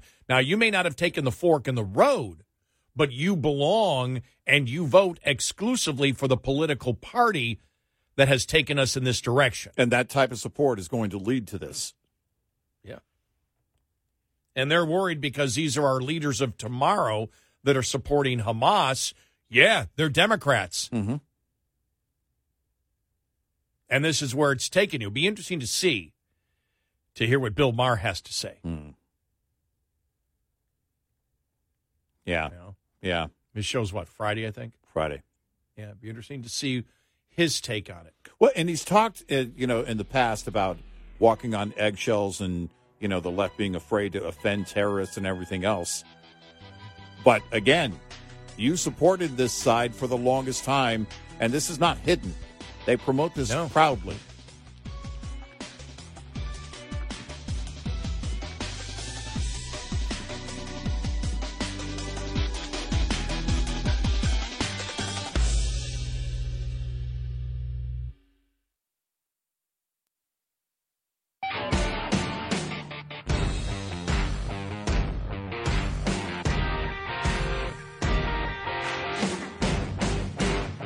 You're listening to Red Eye Radio from the Uniden America Studios. It's Red Eye Radio. He's Eric Harley, and I'm Gary McNamara. Download our Red Eye Radio app today. Listen when and where you choose if you can't listen live overnight on one of our great radio stations. All right, Alan Dershowitz yesterday responds to Hamas attack on Israel. This was on a podcast yesterday. Well, this is just a massacre, a genocidal massacre. The people who were killed were mostly peaceniks, people who were favoring peace, the two-state solution. But the Hamas murderers didn't care. They just raped and murdered any Jewish person, baby, woman. The most amazing thing is how many university students in the United States support these rapists and murderers. Amnesty International, let me say it again. Amnesty International at Harvard says this is entirely the fault of Israel. Numerous organizations at Harvard, at Yale, at the City University of New York Law School all put the blame for these murders and rapes on Israel. These are our future leaders. These are people who are going to be running for Congress, who are going to be the editors of the New York Times in 20 years. These are people who have no moral compass whatsoever. They don't understand the difference between rapists and murderers on the one hand and people who are trying to defend their children and their elderly parents on the other hand. This really shows the terrible state of morality in elite institutions, particularly among the progressive woke left in the United States today.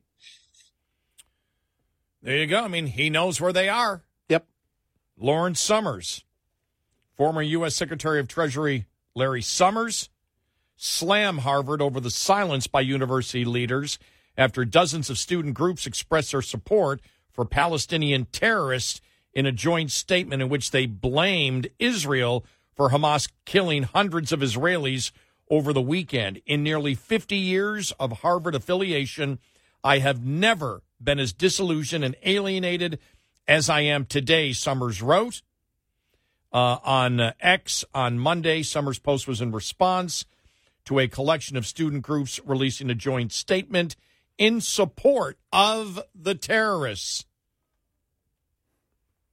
The silence from Harvard's leadership so far, coupled with a vocal and widely reported student group statement blaming Israel solely, has allowed Harvard to appear at best neutral towards acts of terror against the Jewish state of Israel. Summers continued in a follow-up. The former Secretary of the Treasury went on to point out that unlike in response to Hamas's terror attack against Israel, Harvard president Laurent Bacow had released a strong statement condemning Putin's invasion of Ukraine and had even flown a Ukrainian flag over Harvard's campus, unlike the president of Harvard's strong statement of support for Ukraine after Putin's invasion and the decision to fly the Ukraine flag over Harvard Yard, or Dean Gay's powerful statement on police violence. We have, as yet, 48 hours later, no official Harvard statement at this time of moral testing, Summers said. Now, if you don't know Summers is the one from the, he worked in the Obama administration as one of his economic advisors, and he is the one that told one of the liberal economists that told Biden, do not spend that $1.9 trillion. It's going to lead to out-of-control inflation. Mm-hmm. So he was, as a Keynesian, he was right there, which I really wonder what his Keynesian credentials are, or whether Keynesian credentials are only are sort of like Bush, when he had to give up his principles on capitalism. Yeah. In 2008. Right, then they're not principles then. Right. You either believe in economics, which is how people respond to incentive, or you don't. Well, especially in the worst of times, right. You believe that those principles are going to carry you out of that. But to Dershowitz and Summers, all I'm going to say again is those are all the institutions that have the support of the Democratic Party that both of you are a part of. Mm-hmm. And if you vote for this, it will continue. Right. And the other thing is that all of the, again, they're both, Dershowitz especially. Now, Dershowitz has defended Trump legally, but said he could never vote for Trump, yet he can vote for a Biden who funds, who ensures that the funding is there for Iran to finance Hamas's terrorist activities in Israel that also got Americans killed. Mm-hmm.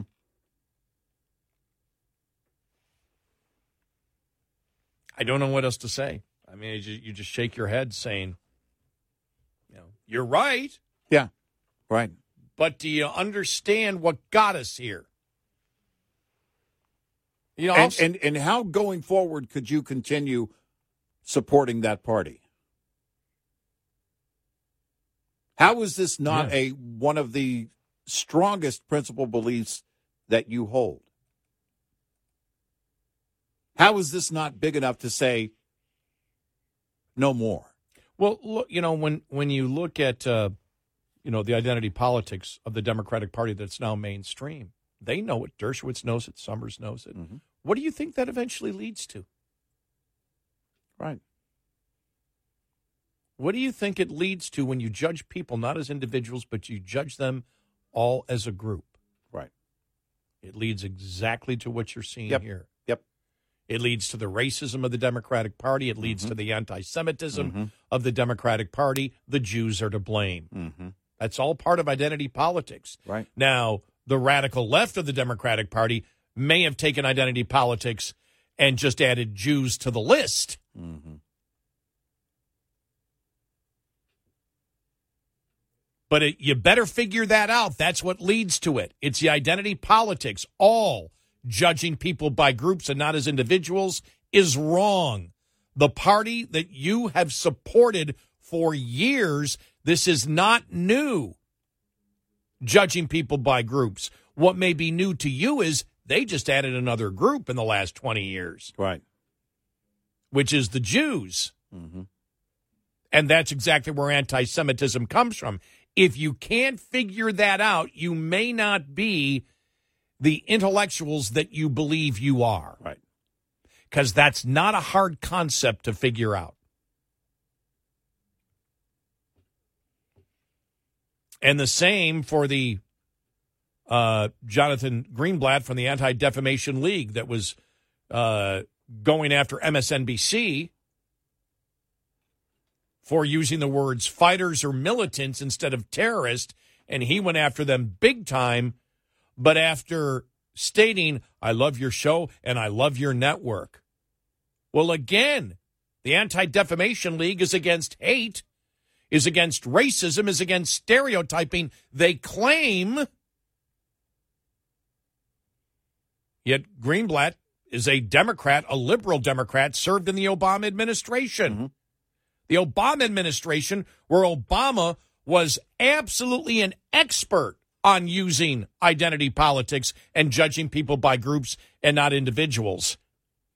And the CEO of the ADL can't figure that out? How is this not big enough to drive you away completely and permanently? Don't know. From the party. Because otherwise you're willing to turn your eyes away from it and ignore it. And if it is that moving and that important to you, and it should be. Well, I mean, this isn't a hard concept to connect the dots. No, it isn't. I mean, it's we stereotype people by groups. We judge people by groups and not individuals. And we've done it now for, 40 years, 50 years. Yeah. All we did now, Democrats, logically, some Democrats, because I guarantee that if you look at those kids at Harvard, they're not Republicans. No, they're not.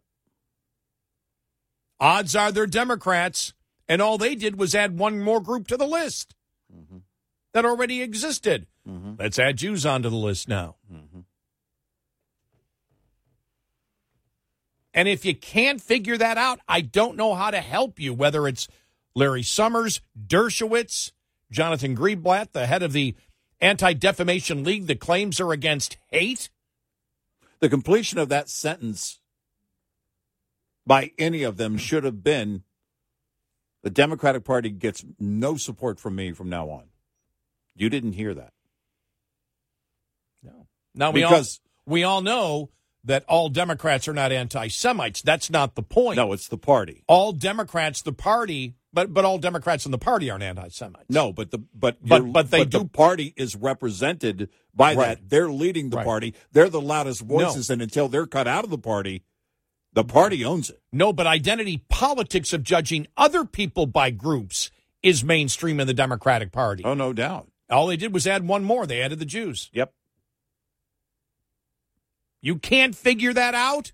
This isn't rocket science.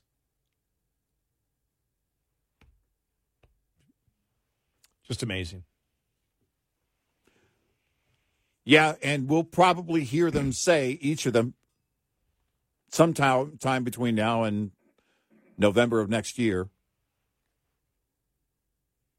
that they're going to support the party, that they're going to vote for the party. Mm-hmm. How can you support Biden? How could you, if you look, the last, going on 20 years soon, the vast majority has been controlled by either Obama or Biden. 12 of the last 16 years. Oh, yeah. Absolutely have practiced identity politics. Yep. And when you look at it overall, because I say there's still a lot of members of Congress that don't, well, look at Joe Biden's action. Look at the actions of funding Iran and doing everything possible to reverse what the Republicans and Trump had put in, which was to do everything to ensure that you take away the capital of Iran, and they were being very successful in doing so, taking away the capital from Iran to fund terrorism, and the Biden administration reversing it completely. That may not be anti-Semitic language, but you can make the case that it's anti-Semitic behavior because you know what's going to happen. You know what you're funding. And the Biden administration admitted on their last brief on international terrorism, as National Review pointed out, that they know that Iran supports Hamas and Hezbollah. They know it. They stated it. And they still do everything they can to ensure that the financing is there in Iran to fund the terrorist groups that wish to kill Jews. And they're practically tripping over themselves to defend Iran. As we see, yes. Over the last 48 hours. Unbelievable. 866-90-RED-EYE.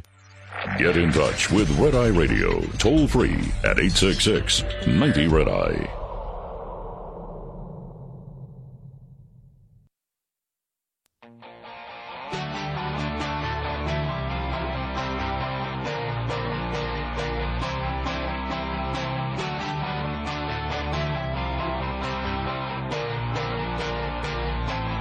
It's Red Eye Radio. He's Eric Carly, and I'm Gary McNamara. Republicans speak on the Hamas terrorist attack of Israel coming up here following the top of the hour. But I thought it was important to play, whether it was Dershowitz or what Lauren Summers said, or Jonathan Greenblatt from the American the Anti-Defamation League.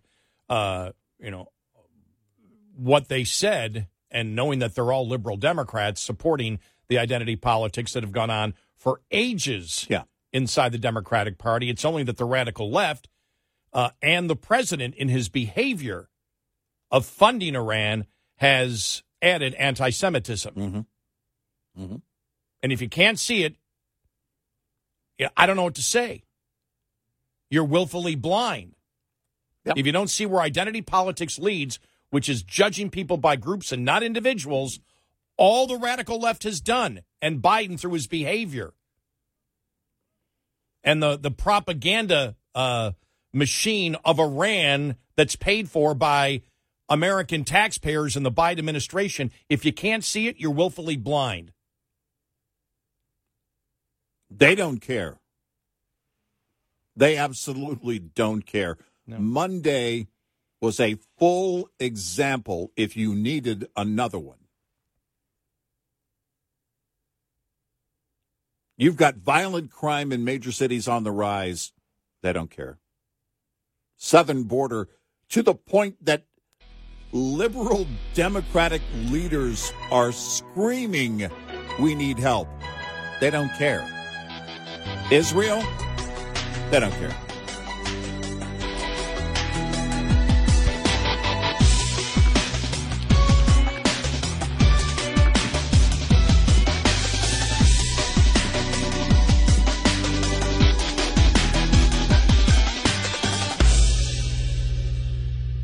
This is Red Eye Radio on Westwood One.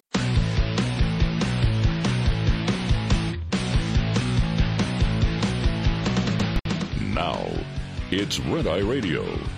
Gary McNamara and Eric Harley talk about everything from politics to social issues and news of the day. Whether you're up late or you're just starting your day, welcome to the show. From the Uniden America Studios, this is Red Eye Radio. All across America and around the planet, we are Red Eye Radio. He is Eric Harley, and I'm Gary McNamara. Good morning. As we talk about the Hamas terrorist attack and the response from Israel, you saw yesterday Hamas saying that they're going to start killing hostages there. Lindsey Graham was on Fox News yesterday and talked about it. Well, for every Israeli or American hostage executed by Hamas, we should take down an Iranian oil refinery. The only way you're going to keep this war from escalating is to hold Iran accountable. How much more death and destruction do we have to take from the Iranian regime?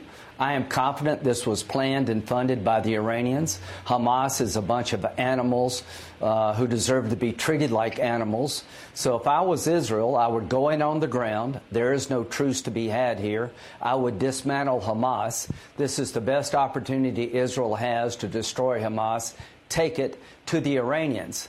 If you harm one American in Syria by using your Iranian militia against us in Syria, if you escalate the war by urging Hezbollah to attack Israel in the north, if Hamas kills one American and Israeli hostage, we're going to blow up your oil refineries and put you out of business. It is now time to take the war to the Ayatollah's backyard.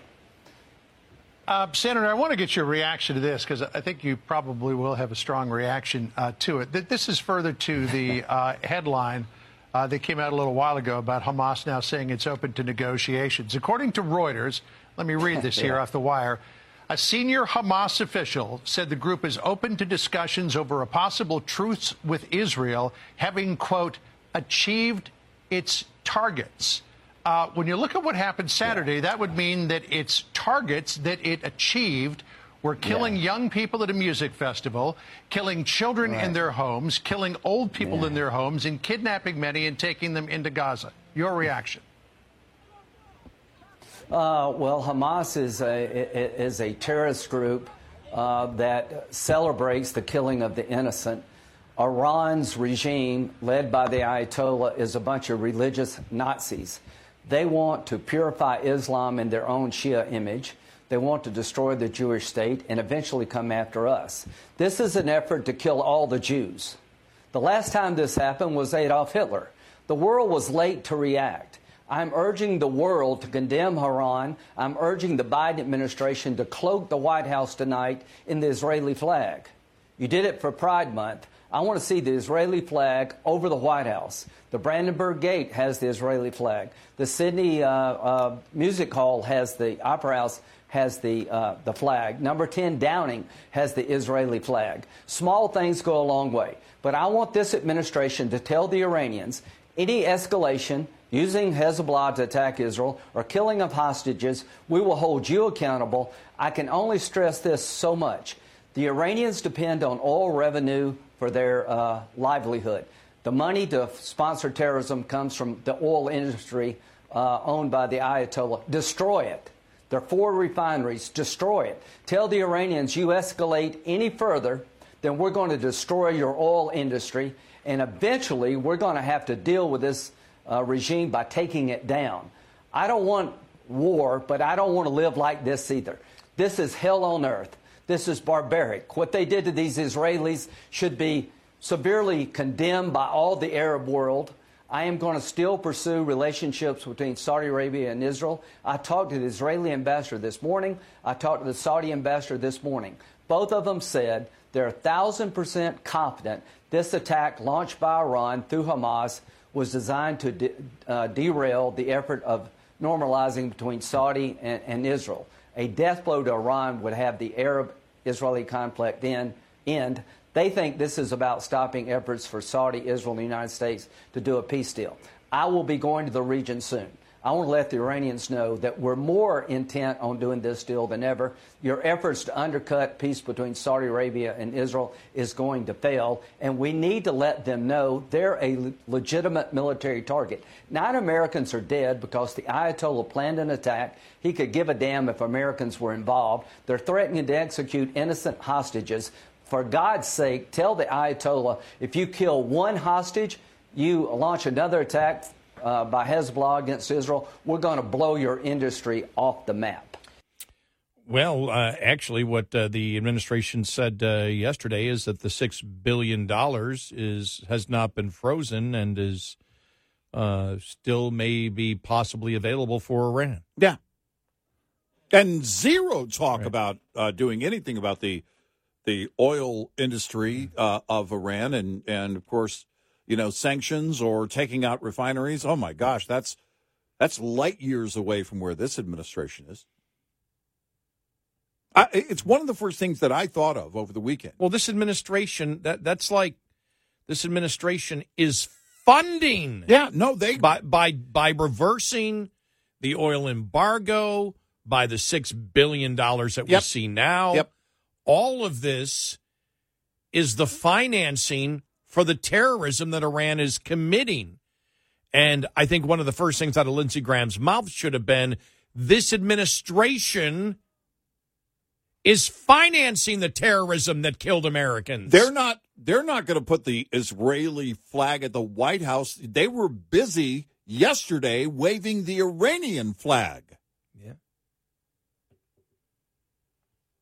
In their propaganda. Yeah. That's effectively what they were doing, defending Iran. We're light years, we're galaxies away from taking out refineries in Iran. I thought about that over the weekend. Well, what could you do to cripple them? That's one thing that you could do to cripple them for a long, long time. You could impose those sanctions and enforce those sanctions. You know, that's been done effectively. But nope. Biden doesn't care. We learned that Americans died and Americans are being held by Hamas as hostage. And what did he say? Diddly and squat. Nothing from him yesterday.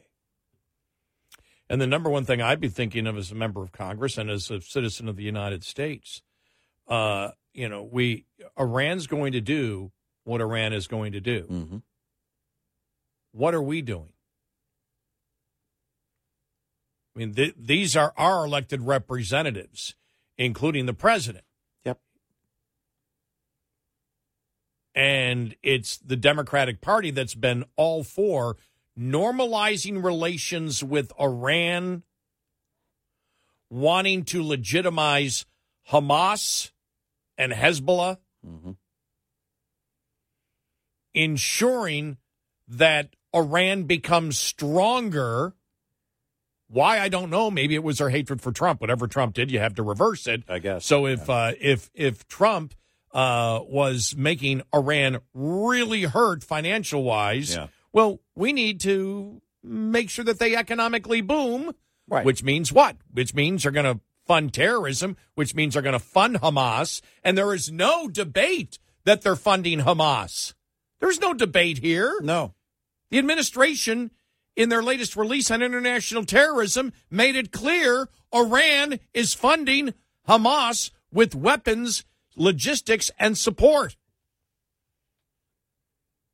The Biden administration's report said that. There is no debate. We know it.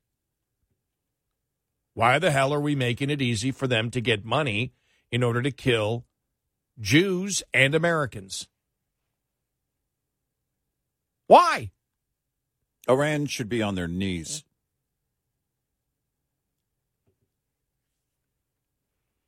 And we're filled with excuse-making from this White House.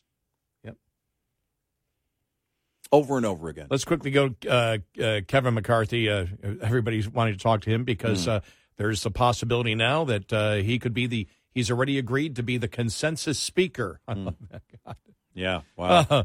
And there was a much more serious tone from Republicans coming out of the meeting that they had late yesterday. Right. You saw a much more serious tone saying we got to get this together. It should be. We have to be united right now. There are serious things that we're facing, and we can't be in this complete and total mess, political mess right now. But here's part of what McCarthy had to say. If you watched every single year I've been in Congress, I have led the freshman Republicans over to Israel. I made it in a bipartisan as well. My first trip as Speaker was to Israel to speak at the 75th anniversary at the Knesset of the creation of their country, only the second American speaker to do that. I know that there's no greater ally than we have as Israel. The atrocities that I have watched, and Martha, I've got to tell you, Fox is reporting, and Trey Yanks is probably one of the best reporting I have seen live what is happening right now. But we cannot stay silent. The president cannot put a lid when the world is watching.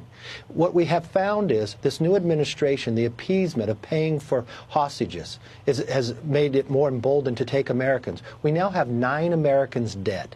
This cannot be Afghanistan. We cannot leave one American behind. We should also stand shoulder to shoulder with Israel. Supply the weapons they need. You know, the fear I have, I've been to every part of this. I've watched the Iron Dome there. What the Hamas will do is send dumb rockets at the beginning to try to wipe out all the Iron Dome has, then send precision guided. We need to make sure they have all the weaponry they need so it won't be that way. And we need to go after, because in this new administration, Iran is financially stronger. They're funding more terrorism around the world. If you look at the foreign world currencies holding, they only had in 2020 $4 billion. Now they have $70 billion. They gave us assurances, they would tell us, when they provided that $60 billion, that they could always pull it back.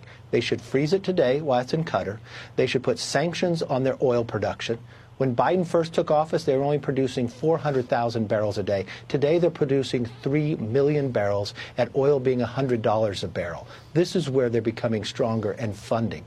And for the idea that our Secretary of State doesn't know if Iran was involved and the Wall Street Journal knows more, we need to reassess our own intel failure here and make sure we secure our own border of what's happening. Yep, all true. Yeah, all true. Covered it all. And by the way, Blinken, and we had mentioned it yesterday when he said that. I mean, he sounded like an idiot. Oh, we don't have any indication that they were directly involved.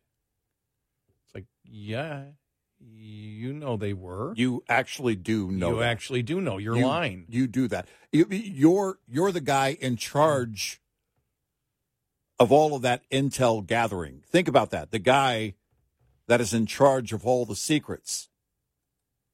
You, of all the people, know it, or you're grossly incompetent and should get out. And when I heard yesterday, I just read the headline. I wasn't going to look at the video, that he was breaking up and tearing yesterday because of the shut up. Yeah, stop it. Your actions speak louder than your tears. Your tears are fake. Look, part of the reason we're probably frustrated and angry is because we predicted all this was going to happen, knowing who Iran was, knowing the appeasement that the appeasing, and not just the actual enabling and appeasement of Iran to ensure that they had the capital and a lot more capital to go after Western targets, American targets, and Israel, knowing that that's what their goal is. Going back to David Harzenny saying, they tell us exactly what they plan to do, and the left pretends they're just bluffing. Yeah. So let's give them money. Let's reward them. Let's ensure that their economy is booming. That bad Trump keeping money away from the Iranians. We need to make sure the Iranians get that money back. They have a right to sell their own oil. Yeah. The world's leading exporter of terrorism. And the financing, the authority for the financing of it comes from the White House. Yep. Tell us where we're wrong. 866-90-RED-EYE. Brought to you by Hot Shot Secret. Hi, I'm Jen Loomis, a transport safety expert at J.J. Keller, and I'm here to share a tip on speed and space management. Due to safety concerns, many motor carriers have policies that limit or prohibit the use of cruise control. If your motor carrier does allow you to use cruise control, you should only use it in good driving conditions during daylight hours and on roads that have light traffic, few curves or hills, and a consistent speed limit. Never use cruise control when operating in adverse driving conditions, including wet, icy, or slippery roads, during rush hour in heavy traffic or on congested highways, at night, or when you're tired or fatigued. During all of these driving scenarios, you want to be controlling and adjusting your speed as you drive instead of having to suddenly brake if you encounter an obstacle.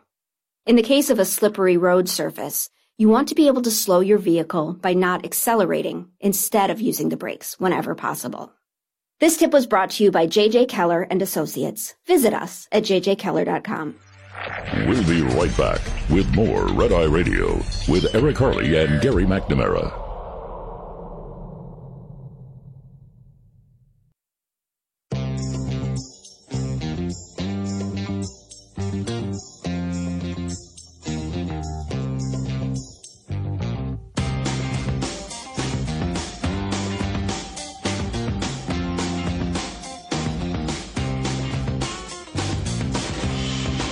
It's Red Eye Radio. He's Eric Carney, and I'm Gary McNamara. You notice the similarities of the Biden administration here on the border. Yeah. They caused the problem. Yep. They caused the problem by changing the rules that were in effect, especially the asylum rules. Mm-hmm. Soon as they got in office, day one. Yep. Plus, Biden invited everyone from the world to come to the United States when he was a candidate. Mm-hmm. We know this. How? Because Biden said it. And that's how the migrants and the illegal immigrants, that's what they stated. Mm-hmm. So there was no mystery there. So now we get to this point where everything's out of control, and Biden lies to the American public and says he must build a wall. Yeah. It doesn't work, but he must build a wall because of what Trump did, and it's the law, which we know is a lie. Right. It's a lie across the board, as we pointed out and many others did over the last couple of days. He doesn't need to do it. So he lies about the fact of the laws forcing him to build the wall, and then at the same time claims it doesn't work. Here, the Biden administration, reverse course from the Trump administration, ensured that Iran would go from $6 billion or $4 billion, as Lindsey Graham says, to over $60 to $80 billion in capital, because Biden would not enforce the oil blockade that Trump had in that really hurt Iran. Yep. We know that the $6 billion also is, the $6 billion hostage ransom that was paid of frozen oil assets. Also is part of, the entire equation. Mm-hmm.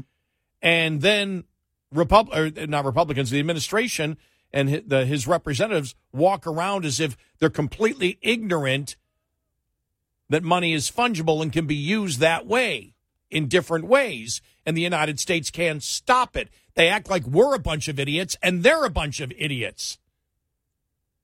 And then, after they help to create the problem, I'll put it this way, after the administration, financed the problem, now they want to arm the Israelis to fight Hamas, that's been funded by Iran, that they helped fund in order to attack Israel and kill Jews and Americans. Yeah. It's insanity. But you notice, it's the same thing There's as the pattern. border.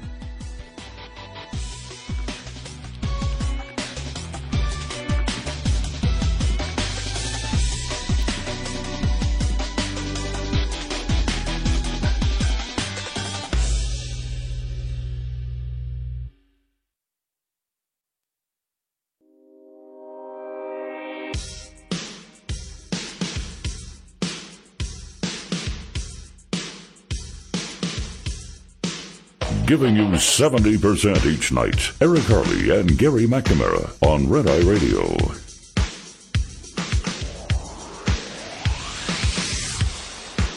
And he's Eric Harley, and I'm Gary McNamara. Good morning and welcome. Just saw here the House Judiciary report. Biden administration not deporting over 99% of illegal immigrants arriving to the United States. So the report released on Monday shows that 99% are being allowed in, that means. According to Jordan and McClintock, more than 5 million illegal immigrants arrived at the border from January of 21 through March of 23. Of those, at least 2.4 million did not have a confirmed departure from the United States. Meanwhile, during that same time period, the report states that DHS released nearly 2.15 million illegal immigrants into American communities. and just 5,993 first encountered at the border and placed into removal proceedings were ultimately deported from the U.S. So I guess that's the number that they're looking at then. Right.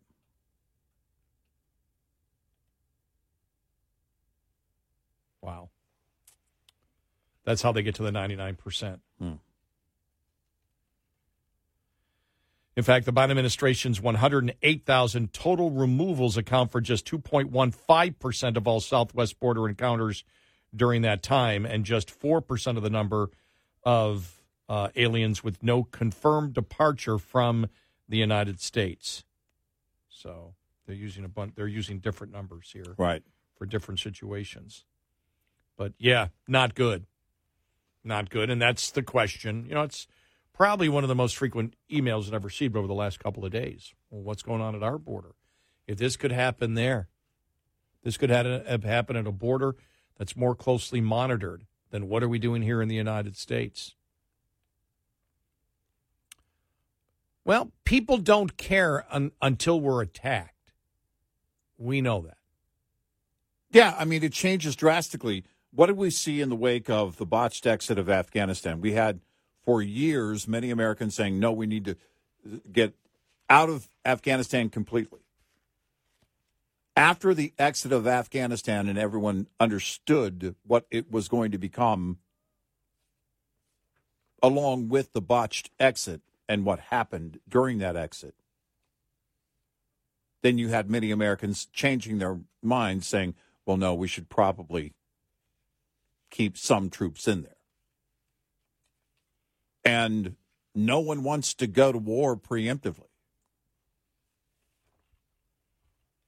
On September 1st of 2001, if we were going to go to war, if you were going to announce that you're going into Afghanistan and you're going to war to take out al-Qaeda, then everyone would have said, well, no. Yeah, we're not saying this just based on rhetoric. Right. Because we're frustrated and angry of what's happened and what the administration is doing. We're actually looking at where Americans stood. And we're basing it on the 9/11 Commission. Right. The 9/11 Commission and came back, said they were at war with us and we weren't at war with them. Right. And we should have considered preemptive attacks. Right. And you and I said, well, yeah, people are saying that afterwards. Nobody was for that before. Nobody. There would have been and so we as a nation will only wait till we are attacked. Right. And then we'll fight back for a certain period of time. Mm-hmm. But the clock is ticking. But then the clock is ticking. Then we go right back to doing the exact same thing again. Yep. And we've done it, time and time again. Mm-hmm. We don't take it seriously until it happens, and then we scream and yell. Yeah. And then I remember when the 9/11 Commission came out. Well, we need better intelligence. The intelligence has to make its way through. But as the 9/11 Commission pointed out, you can have all the intelligence in the world. If you're not willing to act on it preemptively, it doesn't do any good. No. And we stated that's the part that the media conveniently ignored in the 9/11 Commission report. Yeah. Yep. And especially the key. They were at war with us. We're not at war with them. Same thing in Afghanistan. Mm-hmm. It's time for us to get out. Yeah, but they're still at war with us. Well, no, they're not. No. As we say every September 11th, when we see, never forget. What are you talking about? Stop that. We've completely forgotten. It doesn't matter what you say. It's what your actions are. It's in your behavior. And Afghanistan proved a ton of people have completely forgotten. Well, and you look at the resolve of an Iran, and now the fact that they've got plenty of money, thanks to this administration allowing them to make money. There's no telling what's in the works. And by the way, that's not fear-mongering. That's reality. You ready for this story? I mean, you shake your head. Mm.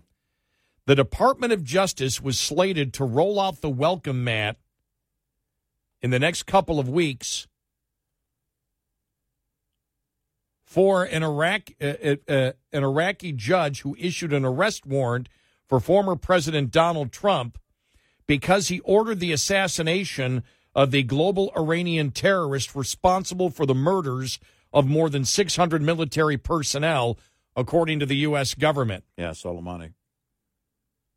Fox News Digital exclusively learned last week through a source with first-hand knowledge of his travels that the alleged pro-Iran regime jurist was set to visit the Department of Justice.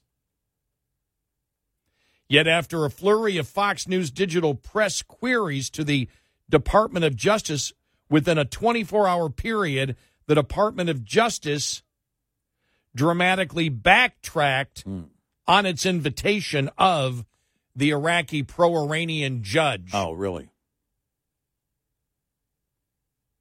A source familiar with the situation told Fox News on Thursday the judge will not be meeting with any Department of Justice official. When asked about the visit prior to cancellation, a State Department spokesperson told Fox News Digital in a statement, the Supreme Judicial Council president is going to be hosted by the Department of Justice, so we defer to the DOJ to discuss their meetings. We engage with a wide range of counterparts in Iraq, and we value engaging the Iraqi judiciary. The Department of Justice meets regularly with foreign judicial leaders. Well, maybe you shouldn't. Yeah, just maybe. With some of them. According to a separate source familiar with the judge's invitation to the Department of Justice, the judge told many U.S. officials the Department of Justice invited him to Washington, D.C. The appearance of working at cross purposes between the State Department and DOJ suggests there may have been some tension over the invitation of the judge due to his pro-Iranian regime rhetoric and conduct. In January, the judge says that Iraq's Supreme Judicial Council filed an arrest warrant for Trump with regard to the targeted killing of Iranian Soleimani, commander of the Islamic Revolutionary Guard Corps force, back in 2020. Iranian regime-controlled outlets and other news organizations quoted the judge, who declared that Trump confessed to his crime with respect to the assassination of the leaders of victory. And the DOJ invited him to speak. Are they out of their freaking minds? Well, it was going to, they had somebody that was going to do something to Trump. I mean, bring him in. Well, think about this. How much of the Iranian policy, maybe it has nothing to do with it because Obama, remember John Kerry up there. Did you ever think that anybody would be more incompetent than John Kerry? And then you see Blinken up there? Yeah, right. Remember when John Kerry was speaking on the Iran deal? Even in the media, you had Democrats saying he needs to shut up because he was so bad trying to explain the Iran deal. Just amazing. It is. Just amazing. We actually enable our enemies to finance their terrorism against Western allies and American citizens. And there doesn't seem to be any outrage in this country over it, does there, really? No. I mean, Republicans may a little bit, but there's not really any outrage. Yeah. What's the purpose of it all? What's the purpose of the government to most people in this country? Is it just do whatever the hell you want, even if Americans get killed? Just, keep feeding me cash? Is that what we're about now? I mean, seriously. I guess so. It gets to be, it's so, the last couple of days is so frustrating. And on everything that we read, we talked about earlier about Dershowitz and Larry Summers and the head of the Anti-Defamation League talking about just how horrible the left is in this country. Yeah. And their support of Hamas and the head of the ADL on MSNBC, how much I love your network. But what are you doing calling them soldiers and fighters and militants? They're terrorists. And it's like, it's the party that you guys belong to that has been promoting identity politics, which is judging people by groups and stereotyping them for years. The radical left adds Jews, and now you're completely upset about it and bewildered by what has happened. Yeah. What'd you think was going to happen? It's just a frustrating couple of days because you sit there and when you live your life in a delusional state, you just float around like nothing is real, even when the harshest of realities hits. I guess I go back to what you said a couple of months ago. Is everybody on drugs? Is everybody high? Because it's almost like you're talking to a drunk or high person. Yeah. Nobody's communicating anything effectively. Right. And they all sound like they're a bunch of naive idiots who can't connect any dots whatsoever because they're so intoxicated they don't have the ability to do it. Right. Except they're not sleeping it off. Yeah. There is no hangover. No. There is no contemplation the next day. It's the eternal delusional state of mind, and they're in charge. 866-90 Red Eye. We'll be right back with more Red Eye Radio with Eric Harley and Gary McNamara.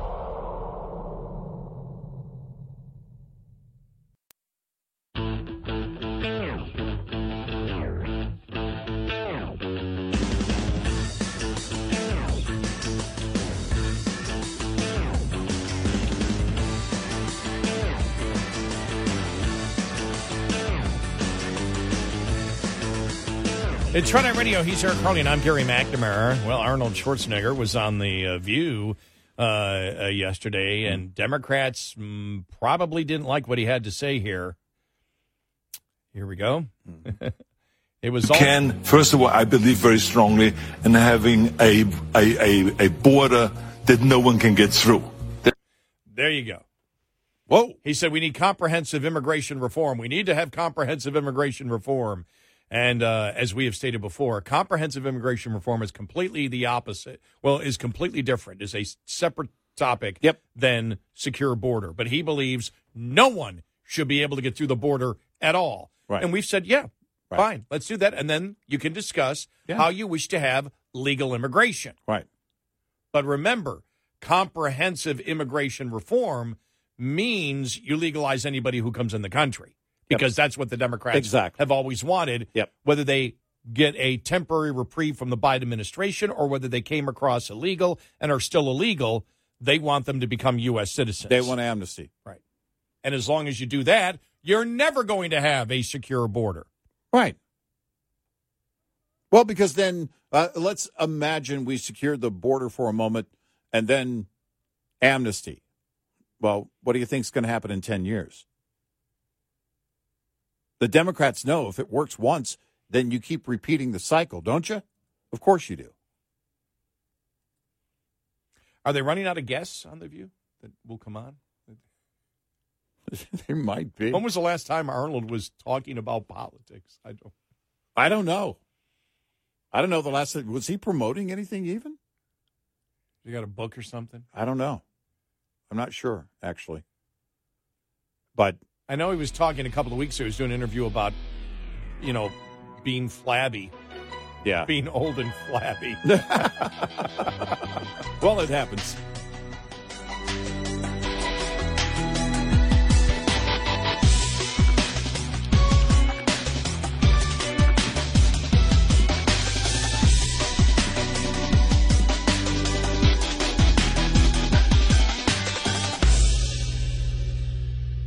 This is Red Eye Radio on Westwood One. Every story eventually comes to an end. This June, hear the final episode of Season 2 of the hit podcast series In the Red Clay, Durham. In the Red Clay tells the unbelievable true story of Billy Sunday Burt, the most dangerous man in Georgia history.